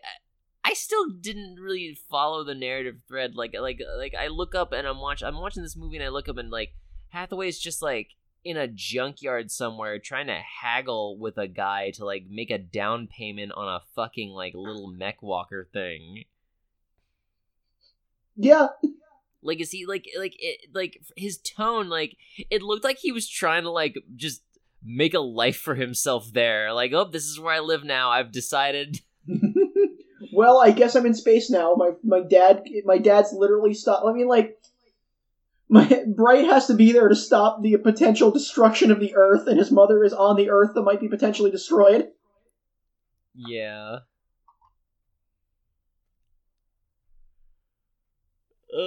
Oh, right, because like didn't they have to move to the refugee colony?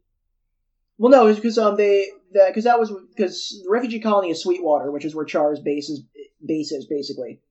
Right. And then the colony they were at was Londonian, which is the headquarters of that's in Side 1, where Judo's from. Well, he was from a different colony, but still Side 1.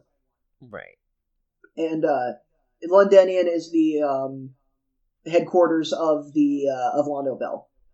Right. So that's like where Bright's office is. So basically, they just kind of like dumped Hathaway on Londinium, and then we're like, then the second half of the movie started.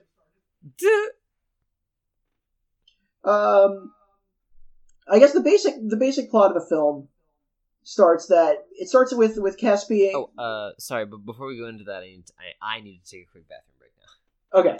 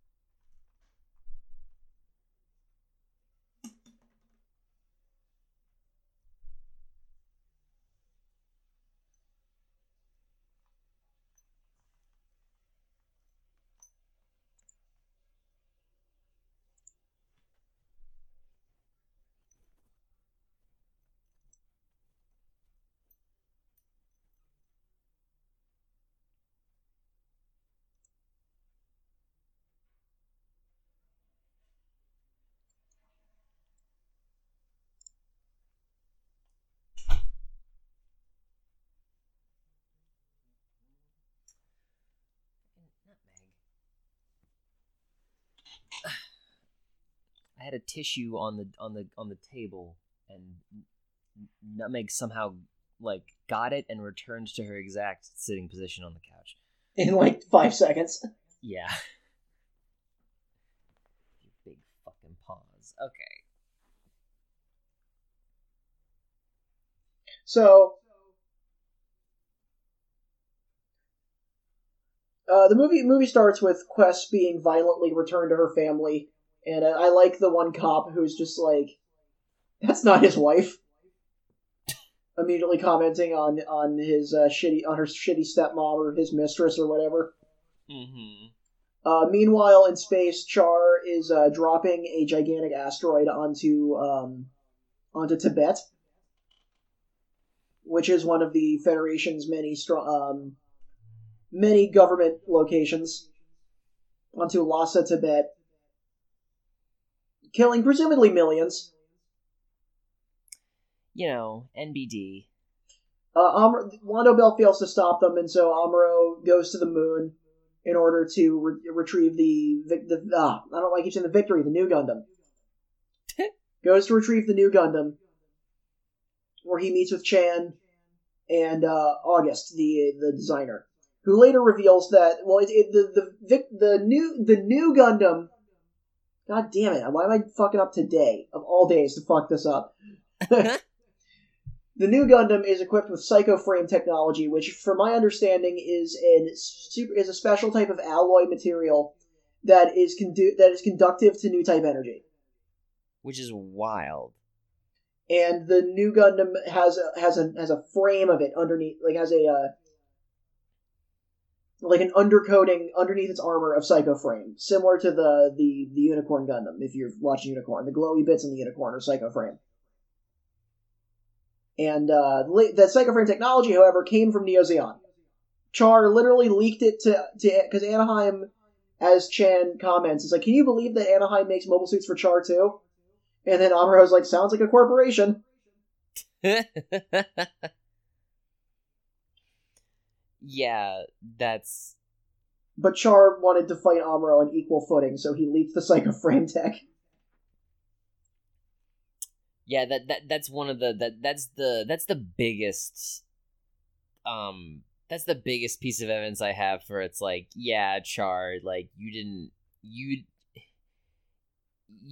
didn't necessarily want or care if this worked. Like you really just wanted to like stop delaying the inevitable, you know? Like Char has seen the march of history. He has had direct hands in it. He like the writing's all on the walls for like, you know, the fall of the Federation and like the how in hanging in the balance humanity is. And Char just says, fuck it, I need to stress test this. I cannot simply let shit keep like stagnating like this and just getting like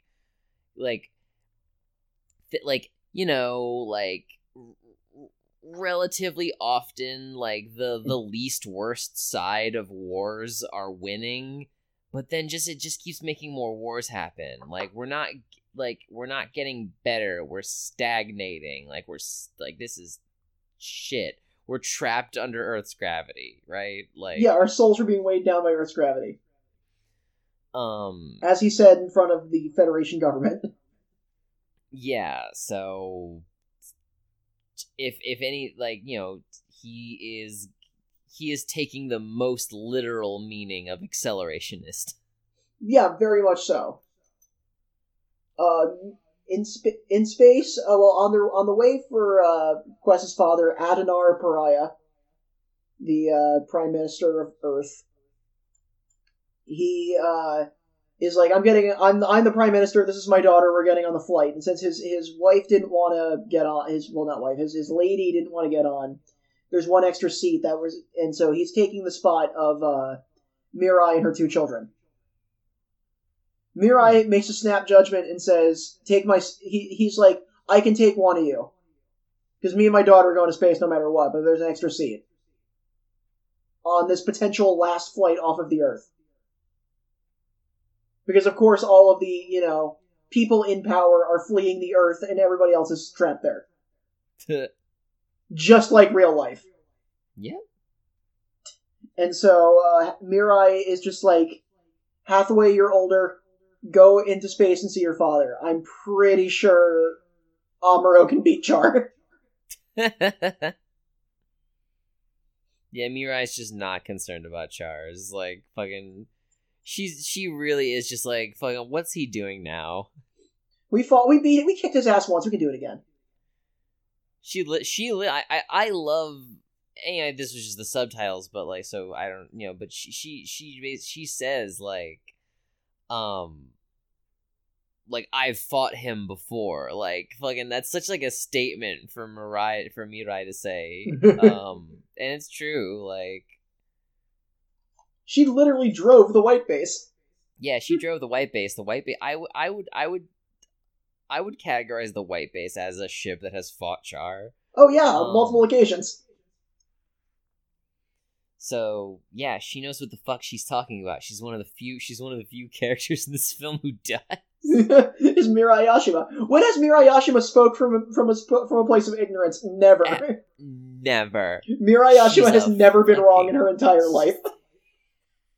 She's a winning. The only mistake she made was marrying Bright Noah.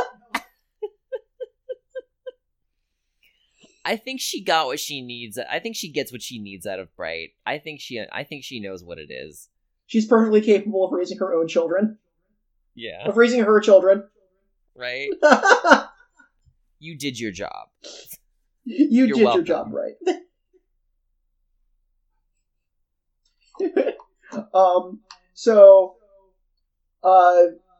There's a battle that ensues between Char's forces and Londo Bell.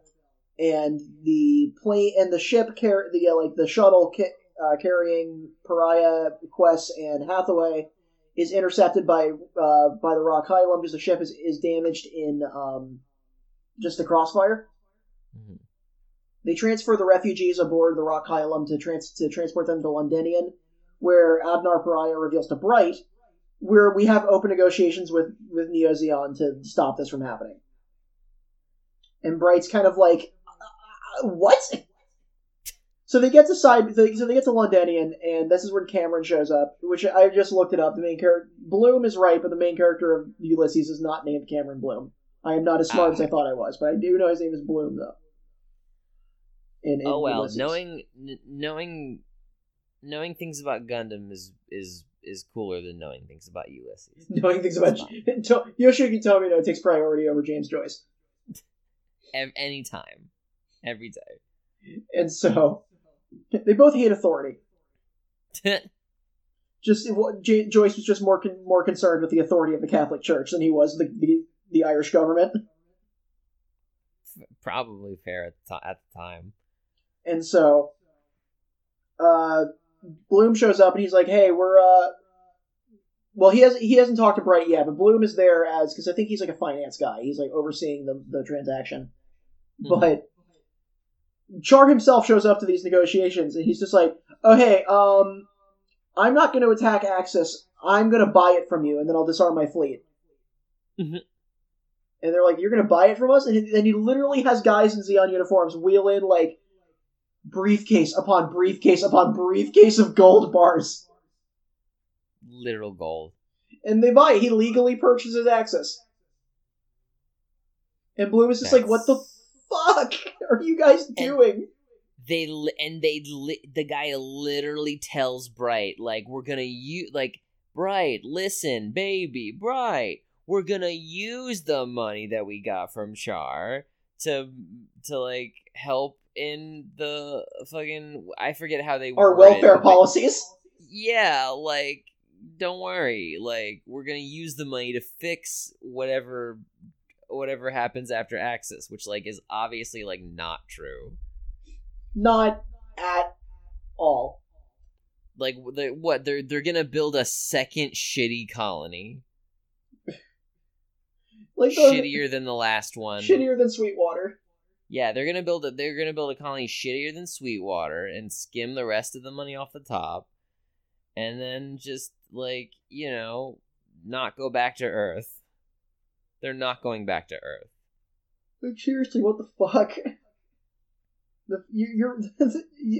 Watching that whole scene, you were losing your shit saying just how the Federation are basically Democrats. Yeah. Which you've been saying throughout all of Double Zeta. Yep. It's just the truth. So Char dramatically, instead of disarming his fleet, sends an entire fleet of dummies. Launches a surprise attack where Quest kills her own father. And attacks the Federation's main fleet in space. So Londo Bell is now the only people that can stand up in a fight against the might of Char's fleet. And basically Bright fucking like sighs and is like, I guess it's up to me again. Before this happens, though, right after the negotiations, Amuro, Chan, Quest, and Hathaway go on a nice drive in a big Jeep. Mm-hmm. And Amuro hallucinates Lala for a minute and then sees Char on a goddamn horse and then literally dives out of a car going 40 miles an hour just to fucking tackle him. Yeah, like just imagine, like, somebody you knew from, like, high school and they pissed you off a lot and they became, like, a powerful politician and keep pissing you off.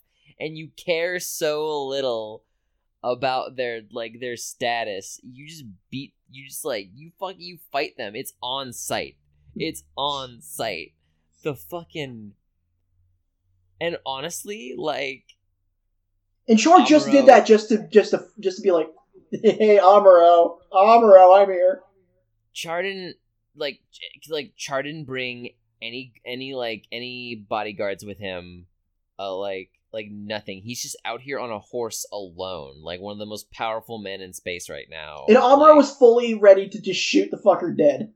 Yeah. Not even, like, worried about the consequences of his actions. Amuro is ready to fucking kill Char Aznable. Yeah, Amuro is ready to, like, fucking just fucking have everybody in space hate him. He would be like, he used to be scared of going to space. He'll be banned from space. No more space for you, Amuro. Like, Amuro, if you go into space, like, people who aren't even paid to do it will try to assassinate you. Yeah. Basically. And Amuro does not care because he's a good boy and he believes in justice. And so, and right before Amuro kills Char, is about to shoot Char dead, Quest shows up, knocks the gun out of Amuro's hands, and then points it at Amuro. And then Char's just like, hi. And then she defects to Neo Zeon and kills her dad a day later. Gyune immediately takes a shine to Quest. because she sure has some charm. Yeah, she's cute, and he's like a teenager, so like that's He's Camille. I mean, hey, if he's Camille, that's his tragic green-haired girlfriend. Except I like 4 better.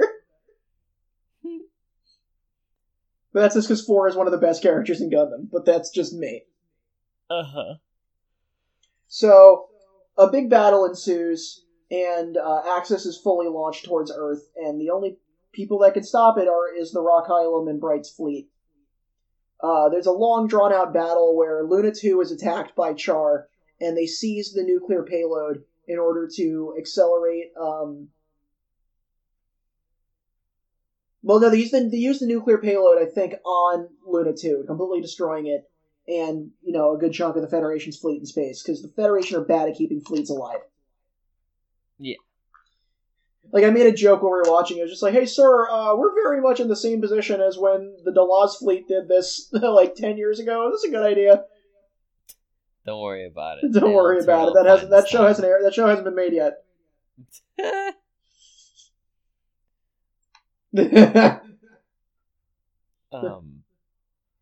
I mean, all that shit was, classified, right? Yeah, I don't think most people have access to what happened about Operation Stardust. I think all that most people know about is that, a colony got dropped by Zeon remnants. And then that necessitated the Titans. That's, I think, what most people know. I think that's what, the average Joe knows about Operation Stardust. Mm-hmm. And so, the battle keeps going. Astanage and his girlfriend both end up perishing in the final battle. Astanage did not deserve anything that happened to him. No, he had a cute butch girlfriend. Yeah, they were. Ugh, I'm so. Tell me no. And then Astanage dies moments later. I missed that. His death is really quick, because he's trying to stop Kess from launch. He's trying to stop Chan from launching. And then she does, and then immediately the catapult of the Rock Hylium gets hit. And he's, vaporized. Geez. Oh my god. It's like an Ideon death. It's, real quick. Yeah, the deaths in this are kind of like that. Yune, Amuro takes it, because, Kara dies pretty quickly because she gets captured. She gets grabbed and used as a hostage by Amuro, but the fin funnels of the new Gundam he's controlling them with his mind, and they react quicker than he can stop them, and they end up firing and accidentally killing her. Well, they hit part of Yune's Yogdoga, and I think somehow she ends up getting mortally injured by that, and Amuro feels a lot of guilt. And then, when the Federation launches the Rock Hylium launches its nuclear payload to try to blow up Axis, Gyune uses his fin funnels and manages to detonate all the missiles before they hit. So the Rock Hylium no longer has any way to, directly damage Axis. So at this point, Hathaway has snuck aboard to try to find a way to talk to Quest again. Because teens. Because Hathaway is convinced he's the main character of this film. So many people are. Gyune too. Yeah, Gyune also thinks he's the main character of this film. And he gets unceremoniously killed the fuck out by Amuro. Amuro just swings by and shoots the shit out of him. Amuro doesn't give a fuck who he is. Yeah, Amuro does not even know his name. He doesn't have time. And so Bright has this elaborate plan to, they're going to go inside of Axis, and they're going to plant all these explosives in the middle of it and split it in half. And the plan succeeds, but a little too well, because the one half manages to stay in orbit, but the other half, because of the explosion, is being accelerated into Earth's gravity. Oh, heck. And so Bright is just like, oh shit, what are we going to do? Amuro says, Amuro has his final fight with Char. And it's good. It's a good final battle. They're literally the Suzabi's getting ripped apart. He's pulling out everything to fight Amuro. They're arguing philosophy the whole time. It's everything you'd want out of a final battle between Amuro and Char, really. Yeah, I can definitely see why this created such like touchstones for like what mecha combat and like rival pilots are. Like it's doing so it's again, it's just like an injection of that. Like I like I'm so used to like the more drawn out stuff from Gundam where it's like they have like it's like some time to like go at it and like do other shit. Like this Like is, Jared and Camille. yeah, it's like a whole thing that unfolds like slowly over time, and this is just like bam, like it's now. And I guess, you know, for Char and Amuro it did, but like, you know what I mean. Yeah, they've had a show and a half to deal with this. But Amuro manages to defeat the Suzabi, and he pulls Char's like escape pod into his hand and slams it into Axis. And you very much love the idea of having your ex trapped in a ball and smashing it into things. It's so like it's so personal. Like Amuro doesn't need to do that shit. Like he's just whatever is happening, like all the Earth and the Federation and like all this political shit. It's like, no, like I need to yell at Char. Like that's why I did this. That's why I'm out here. That's what I'm doing. Like I'm like all pretense. Like I think all pretense has finally been dropped, and they're just finally like having it out, like for real. The Federation reinforcements show up. A ton of GM3s come, but it's far too late.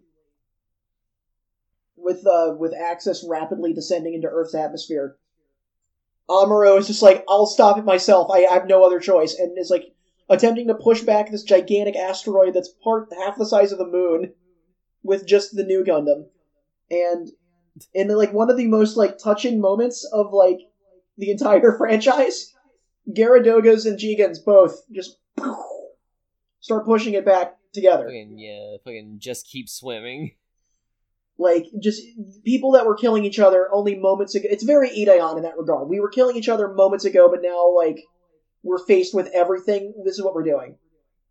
The best scene in the entire Gundam franchise is in this film, where it's a Gyaradoga is, like, overheating from, like, pushing it back, and it, like, goes limp and falls, and a Jigen, like, catches it by the hand very briefly, and then and then loses its grip. That's like the best 15 seconds in all of Gundam right there. Yeah, no, it's very Tomino. It's very good. It's so subtle. It's a nice moment. It's God, like on paper it feels so on the nose, but like I love it too much. While this is happening, or slightly before, Chan went out to go support Amuro with the damaged Re-GZ, which got Astonage killed. And then Kotz shoots off in a damaged Jigen to go talk to Quest. Kess is fucking shit up in her Alpha Izaru mobile armor. Char took this girl and just shoved her in a mobile armor. I never did like these things. Yeah, I don't know, it's just so, like, I don't know, like, it feels so much more like she is a tool for him. Like, it's just, like, she's just another, like, colorful-haired new type that Zeon is abusing. Or the Titans. Yeah. Fascists. Yeah. You know? And so, in order to save Hathaway's life, Chan fires a grenade and kills Quest, and in rage of doing that, Hathaway murders Chan. Which is just so fucked up. And then we just... Yeah. Rapid zoom into Hathaway. Honey, you got a big storm coming. Oh, Hathaway. Like, no one does... Now that I think about it, yeah, like, what, like... Does he suffer any consequences for this? I don't think anyone knows that he did that. So he just carries that with him. Yeah, he does. And another big difference between the novel and another big difference between the novel and the movie is that Beltachka survives that encounter, and Hathaway is the one who ends up killing Quest. Oh fuck! Which is why everybody for years was like, they can't do Hathaway's Flash because it's a sequel to the novel where Hathaway kills Quest, not Chen. But it's like, I think you can still make Hathaway's Flash from this. Yeah, it's not that critical. Trust me, there's plenty of dead women in Gundam for Hathaway to be sad about. I mean, he's still sad about Quest, but like, yeah, and that's the other thing. Like, even if you still wanted to focus it on Quest's death, like he can still be traumatized by Quest's death, even if he didn't pull the trigger. Yeah, exactly. I mean, and then he also has to hold, and then that's an additional burden that he murdered Chanagi. Yeah. For like no reason, basically. Fucking Jesus God. And I wonder if the movie's going to play into that. I don't know. I hope so. And so, everything is going down. We cut to like everybody on Earth kind of looking with bated breath to see what's going to happen. And then suddenly there's a weird, inexplicable psycho frame resonance where like the entire asteroid and the new Gundam are engulfed in this huge green light. And like all the other mobile suits are pushed away, and it's just the new Gundam successfully pushing back Axis. As Amuro and Char are losing their physical forms and having their final conversation, where it's the final reiteration of their own worldviews, where Char basically is like, look how shitty I am to Quest. Like, this just proves humanity is inherently awful. Look what I am capable of doing. God, what a fucking, like, that's just the worst, most toxic, selfish take. Like, fucking, like, if there's, like, basically, like, if there's a god, he would stop me. Like, shut up. And it's like, coming from Char, too, it's just like, Char's basically becoming what he hates in the Federation, even. Yeah, no, because he doesn't believe in humanity, and he is part of humanity, so, like, he doesn't see a point in trying to be, like, better than other people who, like, more and more he just doesn't have any faith in that like anybody will ever like ultimately do the right thing. And then Amuro retorts with, I'm not as impatient as you. I can wait for humanity to learn and grow. And then Char's... That's the irony, right? Like, you know, having patience like that, like, usually does tend to get you, like, ironically faster results than if you just want, like, everything, like right, like, to a certain extent. I am in many contexts on a case-by-case basis an accelerationist. Like, yeah, if it's useless, burn it down. We can, like, there are many institutions that I just truly believe could disappear tomorrow, and it will be better off in a short enough time that it'll be better than if we simply just tried to, like, work with it within a busted system and tried to, like, fix that. It's, I don't know, I don't want to get into it, but this is a political movie. Yeah. But, like, I don't know how political Char's being, really. Yeah. I think Char's being more nihilistic. He is using politics. He is using politics for his goal, which is just fucking Amuro, please kill me. And their Char's final words are so telling. Pretty much solving the equation of his entire character, which are just like, Lala Soon was a woman who could have been a mother to me, and you took her life, so who are you to judge me?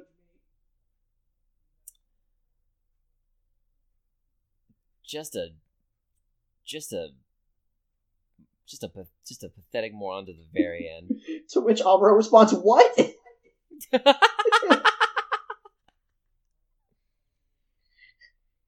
Like, they just have the most uncomfortable bra moment as both of their lives simultaneously end. As Axis is pushed out of Earth's atmosphere, and this, like, haunting green light just encircles the Earth, and the movie just ends right there. And, like, it's been often told, like, it's come up a lot. It's come up a lot on this podcast because, like, you know, I like to like headcanon and presume, but like one of the many things like you know, there was always a wall that I would hit because it's like, oh, that would be Char's counterattack stuff. And like one of the things is like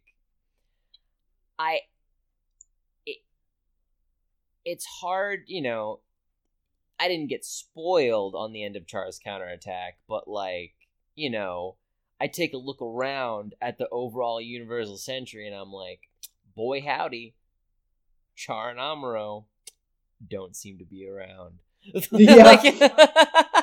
Yeah, that's the thing. If you just look at the franchise, you can be like, yeah.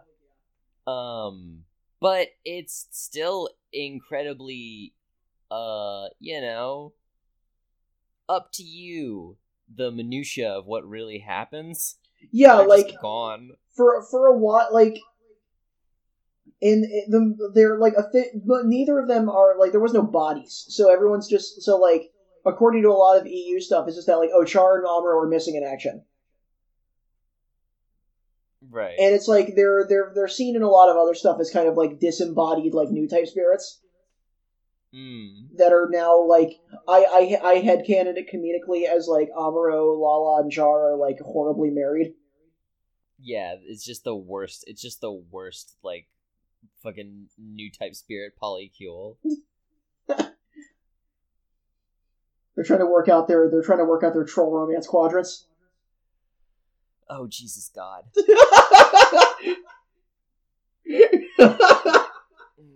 It's the worst thing I've ever said. It really is. I can keep going, but I'm going to spare you.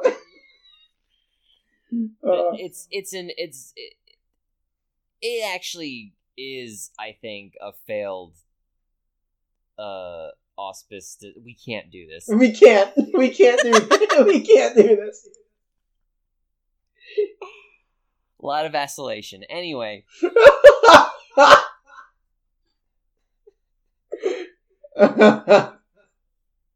Anyway, I don't like what you're reawakening in me. We're moving on. We have to for our own sakes. I like this film a lot. I think Be Invoked is a lot more visceral. Yes. And it's a lot more out there, but I get the same kind of feelings. Like, the last, 10 minutes of this film make me deeply emotional. Mm-hmm. I think you can see that despite all of Tomino's, anger and cynicism, that there's still, this... you could even see this as, Tomino weighing his own nihilism versus his own hope. Absolutely, yeah. And that's why Char is so compelling. That's why Char, that's why we have this whole thing of, that's why we understand Char, even if we don't agree with Char. That's good character writing, because it comes from such a real place. In some parts of 2020, I did agree with Char. Right? Yeah, of course. There's always aspects, that's how we get to the point where, Char is such a cult of personality that there's people fucking when you really come down to it, it's astronomically horrifying how many people just agree in that universe with what Char is doing. Just end the entire Earth, wipe out, after everything that happened in the Universal Century. We open on the Universal Century with a third of humanity wiped out. Yeah. And after all that shit, everyone's still like, yeah, this is a good decision. This is the correct move to make. Like, it's such a like the probably the more that Char's whole shtick worked, the less faith he probably had in humanity. Like, why do you all love me? I'm terrible. And I think he was also. I do think there was a little bit of earnestness within Char's motive, where Sure, I definitely feel he was enraged upon seeing the people of Sweetwater and how they've just been like thrown away by the Federation. Yeah. Like, because he did make it. He did enough for them to literally worship him. Yeah, for sure. Like, it's you know, but he could have just been enough to just recognize their pain. It's just a matter like and I think that speaks to the failures of the Federation, is that the Federation fucked up so hard and so often that Char's whole thing can work. Yeah, and that's deeply saddening for the people of this world. Yeah, no, it's bad news. It's bad news bears in the Universal Century. I forget where I was going. So I think Lala and Amuro are more Moirails. God. Oh my gosh. I think, like, now that I think, this episode has definitely helped me, like, settle. Yeah, I feel we had to do that for Be Invoked as well, because you were like, you felt not similarly. I think you were overwhelmed by Be Invoked. Yes. This one I definitely could see, because, like, you mentioned that, like, somebody who just, like, puts this on to, like, have it on, and it's like, I don't personally know Suda51. I'd like to. Oh, so that's who you were talking about. Sorry. Yeah. Video game director Suda51. Friend of the show. Play the Silver Case. I will when it comes out on Switch. That was also demanding to you, the listener. Right. Yes. Of course.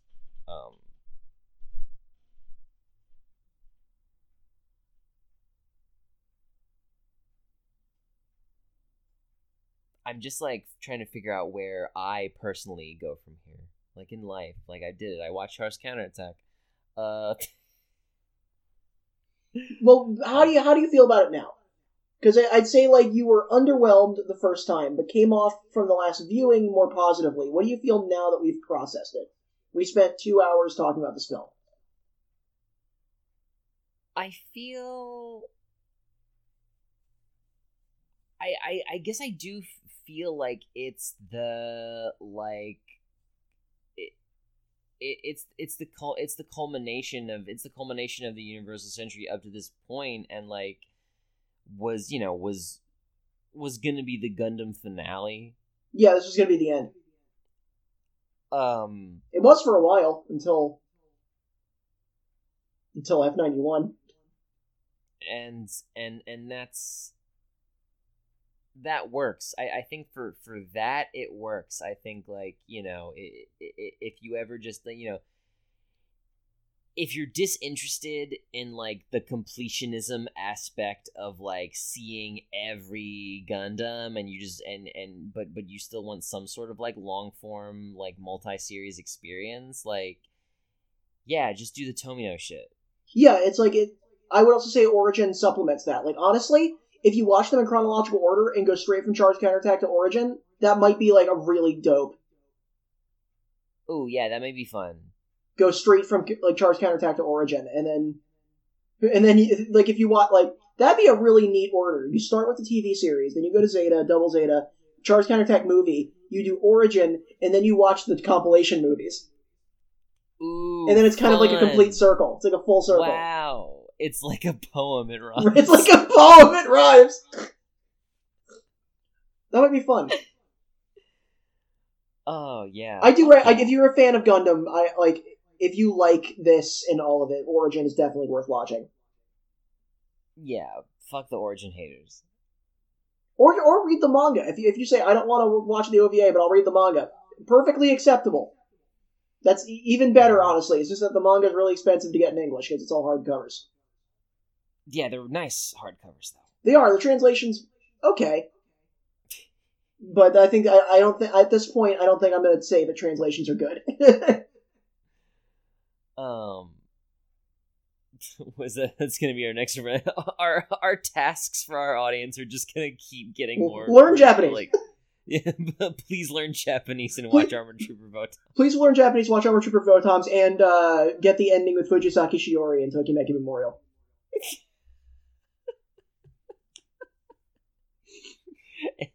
That's just. I feel like that's just what like people get told when they join your server.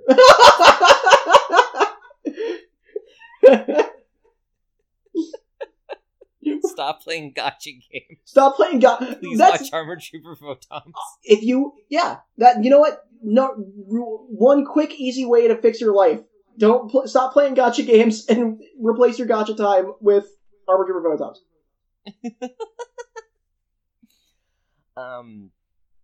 Yeah, no, I guess I like how it all wrapped, and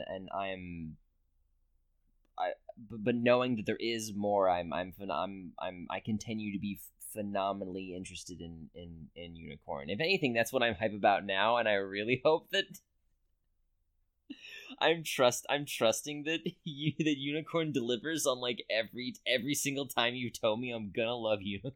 There's so much shit I love about Unicorn. I remember being relatively disappointed by the ending, but like, I mean, like an entire show is not its ending. Exactly. It wasn't like the ending was terrible. I just felt the ending. I think it just ended abruptly. Was my only like issue with Unicorn, really.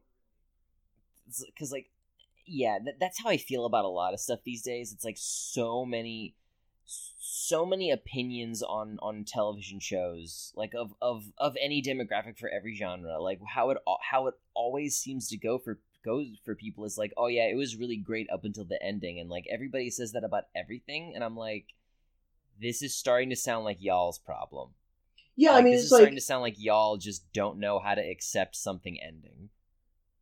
Like if, like I don't know, like it's like for example, like I just had this discussion earlier in my server where somebody was saying like, oh, I like this game, but it's bad because of X, Y, and Z, and I was just like, I don't know, like, you can dislike something without thinking that it's bad. I mean, like, I don't like... My favorite video game of all time is Metal Gear Solid on PlayStation 1. And, like, I don't know, I don't really like the chopper fight on the roof. I think it goes on too long, but I'm not going to be like, oh, this game is great except for that fucking chopper fight. Like, no, that's my favorite game. That game's, like, perfect, but, like, you don't gotta like every single inch of it. Yeah, I don't like the sewers in Silent Hill 1, but by the time I start complaining about it, it's over. And then I'm at a part I like again. Yeah. It's like, that doesn't, like, there being an aspect of something you dislike doesn't invalidate all the things you do like about it. Yeah. And on the flip side, like, you know, use... Because I feel like I've also oddly seen a lot of the flip side of that, where it's like a piece of media that like doesn't really have a whole lot, but has like one good moment in it. Like people like one character that everybody loves, and an otherwise that like the only part of like that was a Tumblr thing I'd see all the time. It was like, yeah, oh, this show is garbage except this one character we find hot. Or being like, you know, posting like a single scene from like an entire television series that like supposedly was bad, and everyone's like, oh wow, I forgot about this scene, I guess that means the whole show is good. It's like, no, stop it, you're just bouncing back and forth. Yeah, and I feel that people feel that that's probably why the opinion of Char's Counterattack is so negative now.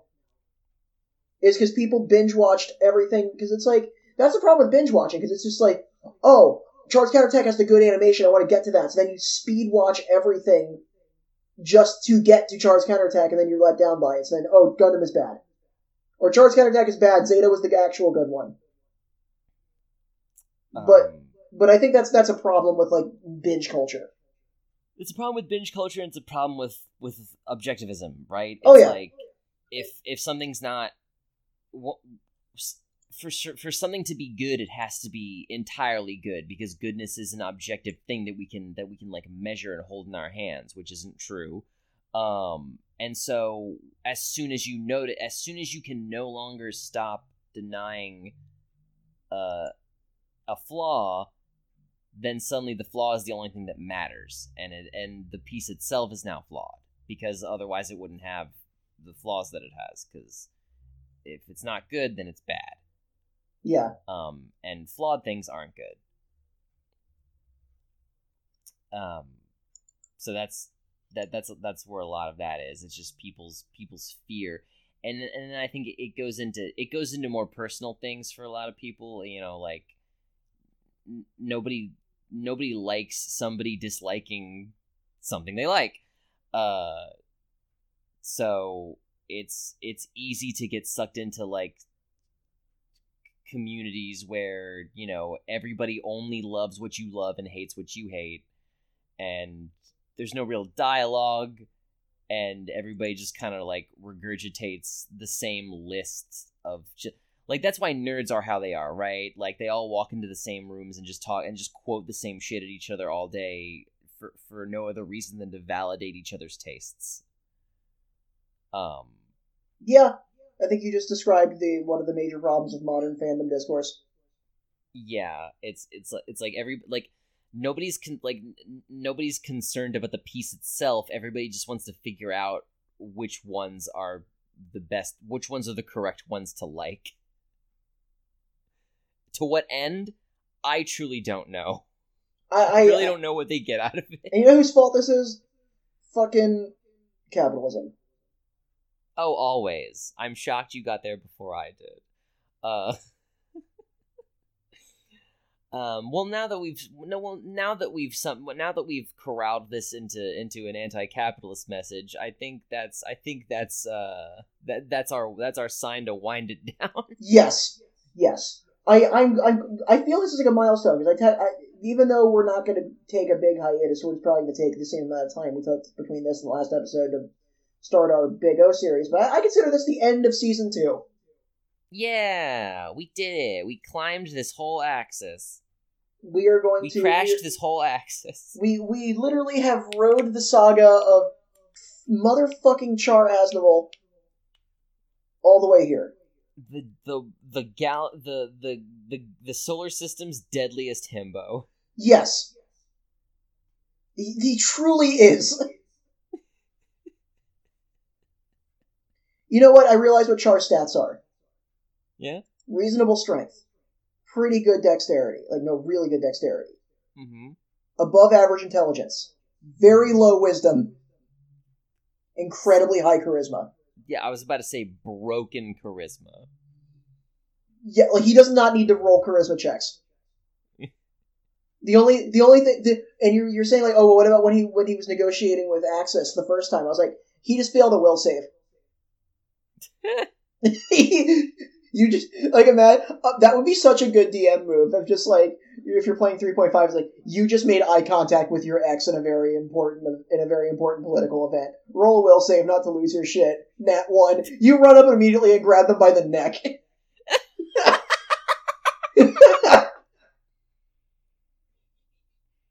That's exactly what happened to Char. Oh, good gosh. You know what? If it is canon that Char did in fact have, you know, possession of Minerva, maybe that was his plan of like, okay, I die, the Federation's done, Minerva will rule us all. Wow. He did it all for Minerva. He did it all for Baby Zam.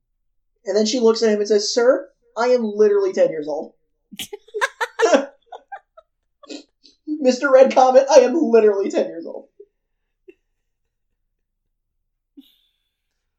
Oh, I'm glad to see that once again I was right. And years ago when I proposed proposed my saga of casting Gundam Abridged Char as various roles that H. John Benjamin has played, that Char's Counterattack Char is simply fucking real robot Coach McGurk. Yeah, it's true. I mean, there's a reason I always said that was accurate. Yeah. Because it was.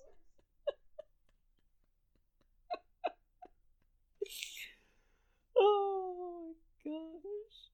I feel like we made the joke so much that like we should just do a Gaiden on home movie. We do a Gaiden on like a Gaiden saga on H. John Benjamin, but there's too many fucking Here, let's watch all fucking... too many seasons of Archer for me to want to do that. Yeah, I was gonna say, like, here, welcome to Metrospective Gaiden Archer Part 15. It's like a sub-series within a sub-series within a sub-series. Right? Oh man, it's fucked. We just start talking about whatever we want, but the show is still called Metrospective. We used to... Hello, welcome to Metrospective. We used to talk about robots. But I want to thank everybody for putting up with us for however many episodes. Thank you for riding out this Universal Century adventure with us. It means a lot that I'm able to share my absolute favorite shit with all of you. Same, yeah, no, it means a lot that this podcast act as my main motivator for me to actually just sit down and enjoy fucking entertainment once in a while and not just like fucking wake up and go to work and feed my dogs and scream. Now you can scream at Char. I have and I will continue to for the rest of my days.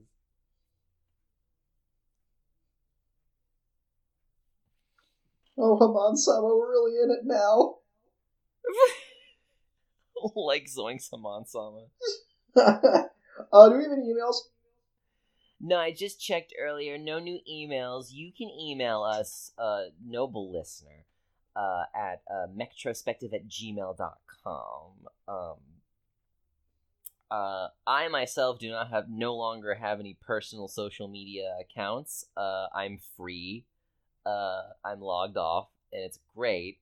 But if you're still plugged into the awful Matrix battery pod, then you can follow us at Metrospective on Twitter.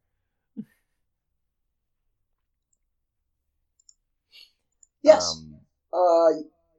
Rate us 5 on iTunes if you use it, or whatever podcatcher you use. Subscribe to us on SoundCloud. That is our home base.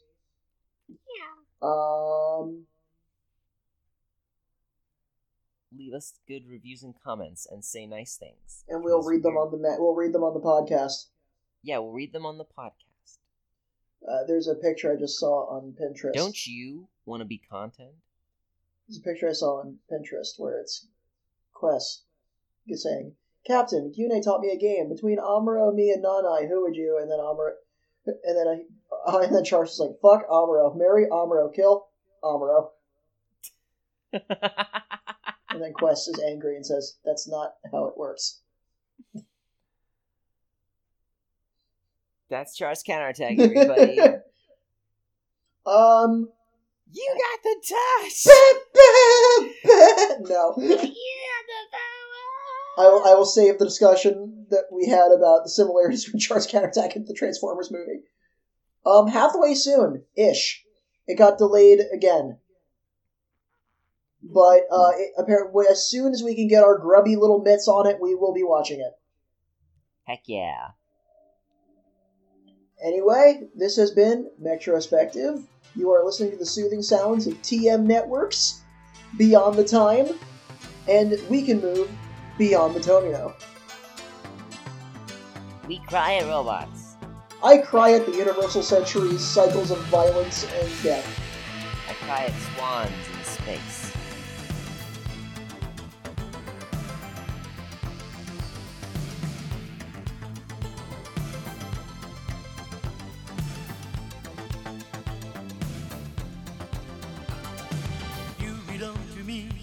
Sayonara 言えなくていつまでも抱きしめたかった I belong to you 張り裂けそうになるこの胸を君に差し出して We belong to us 遥かな空の下コバルトに光る星がある悲しみはそこから始まって愛しさがそこに帰るのさメビウスの輪から抜け出せなくていくつもの罪を繰り返す平和より自由より正しさより君だけが望むすべてだから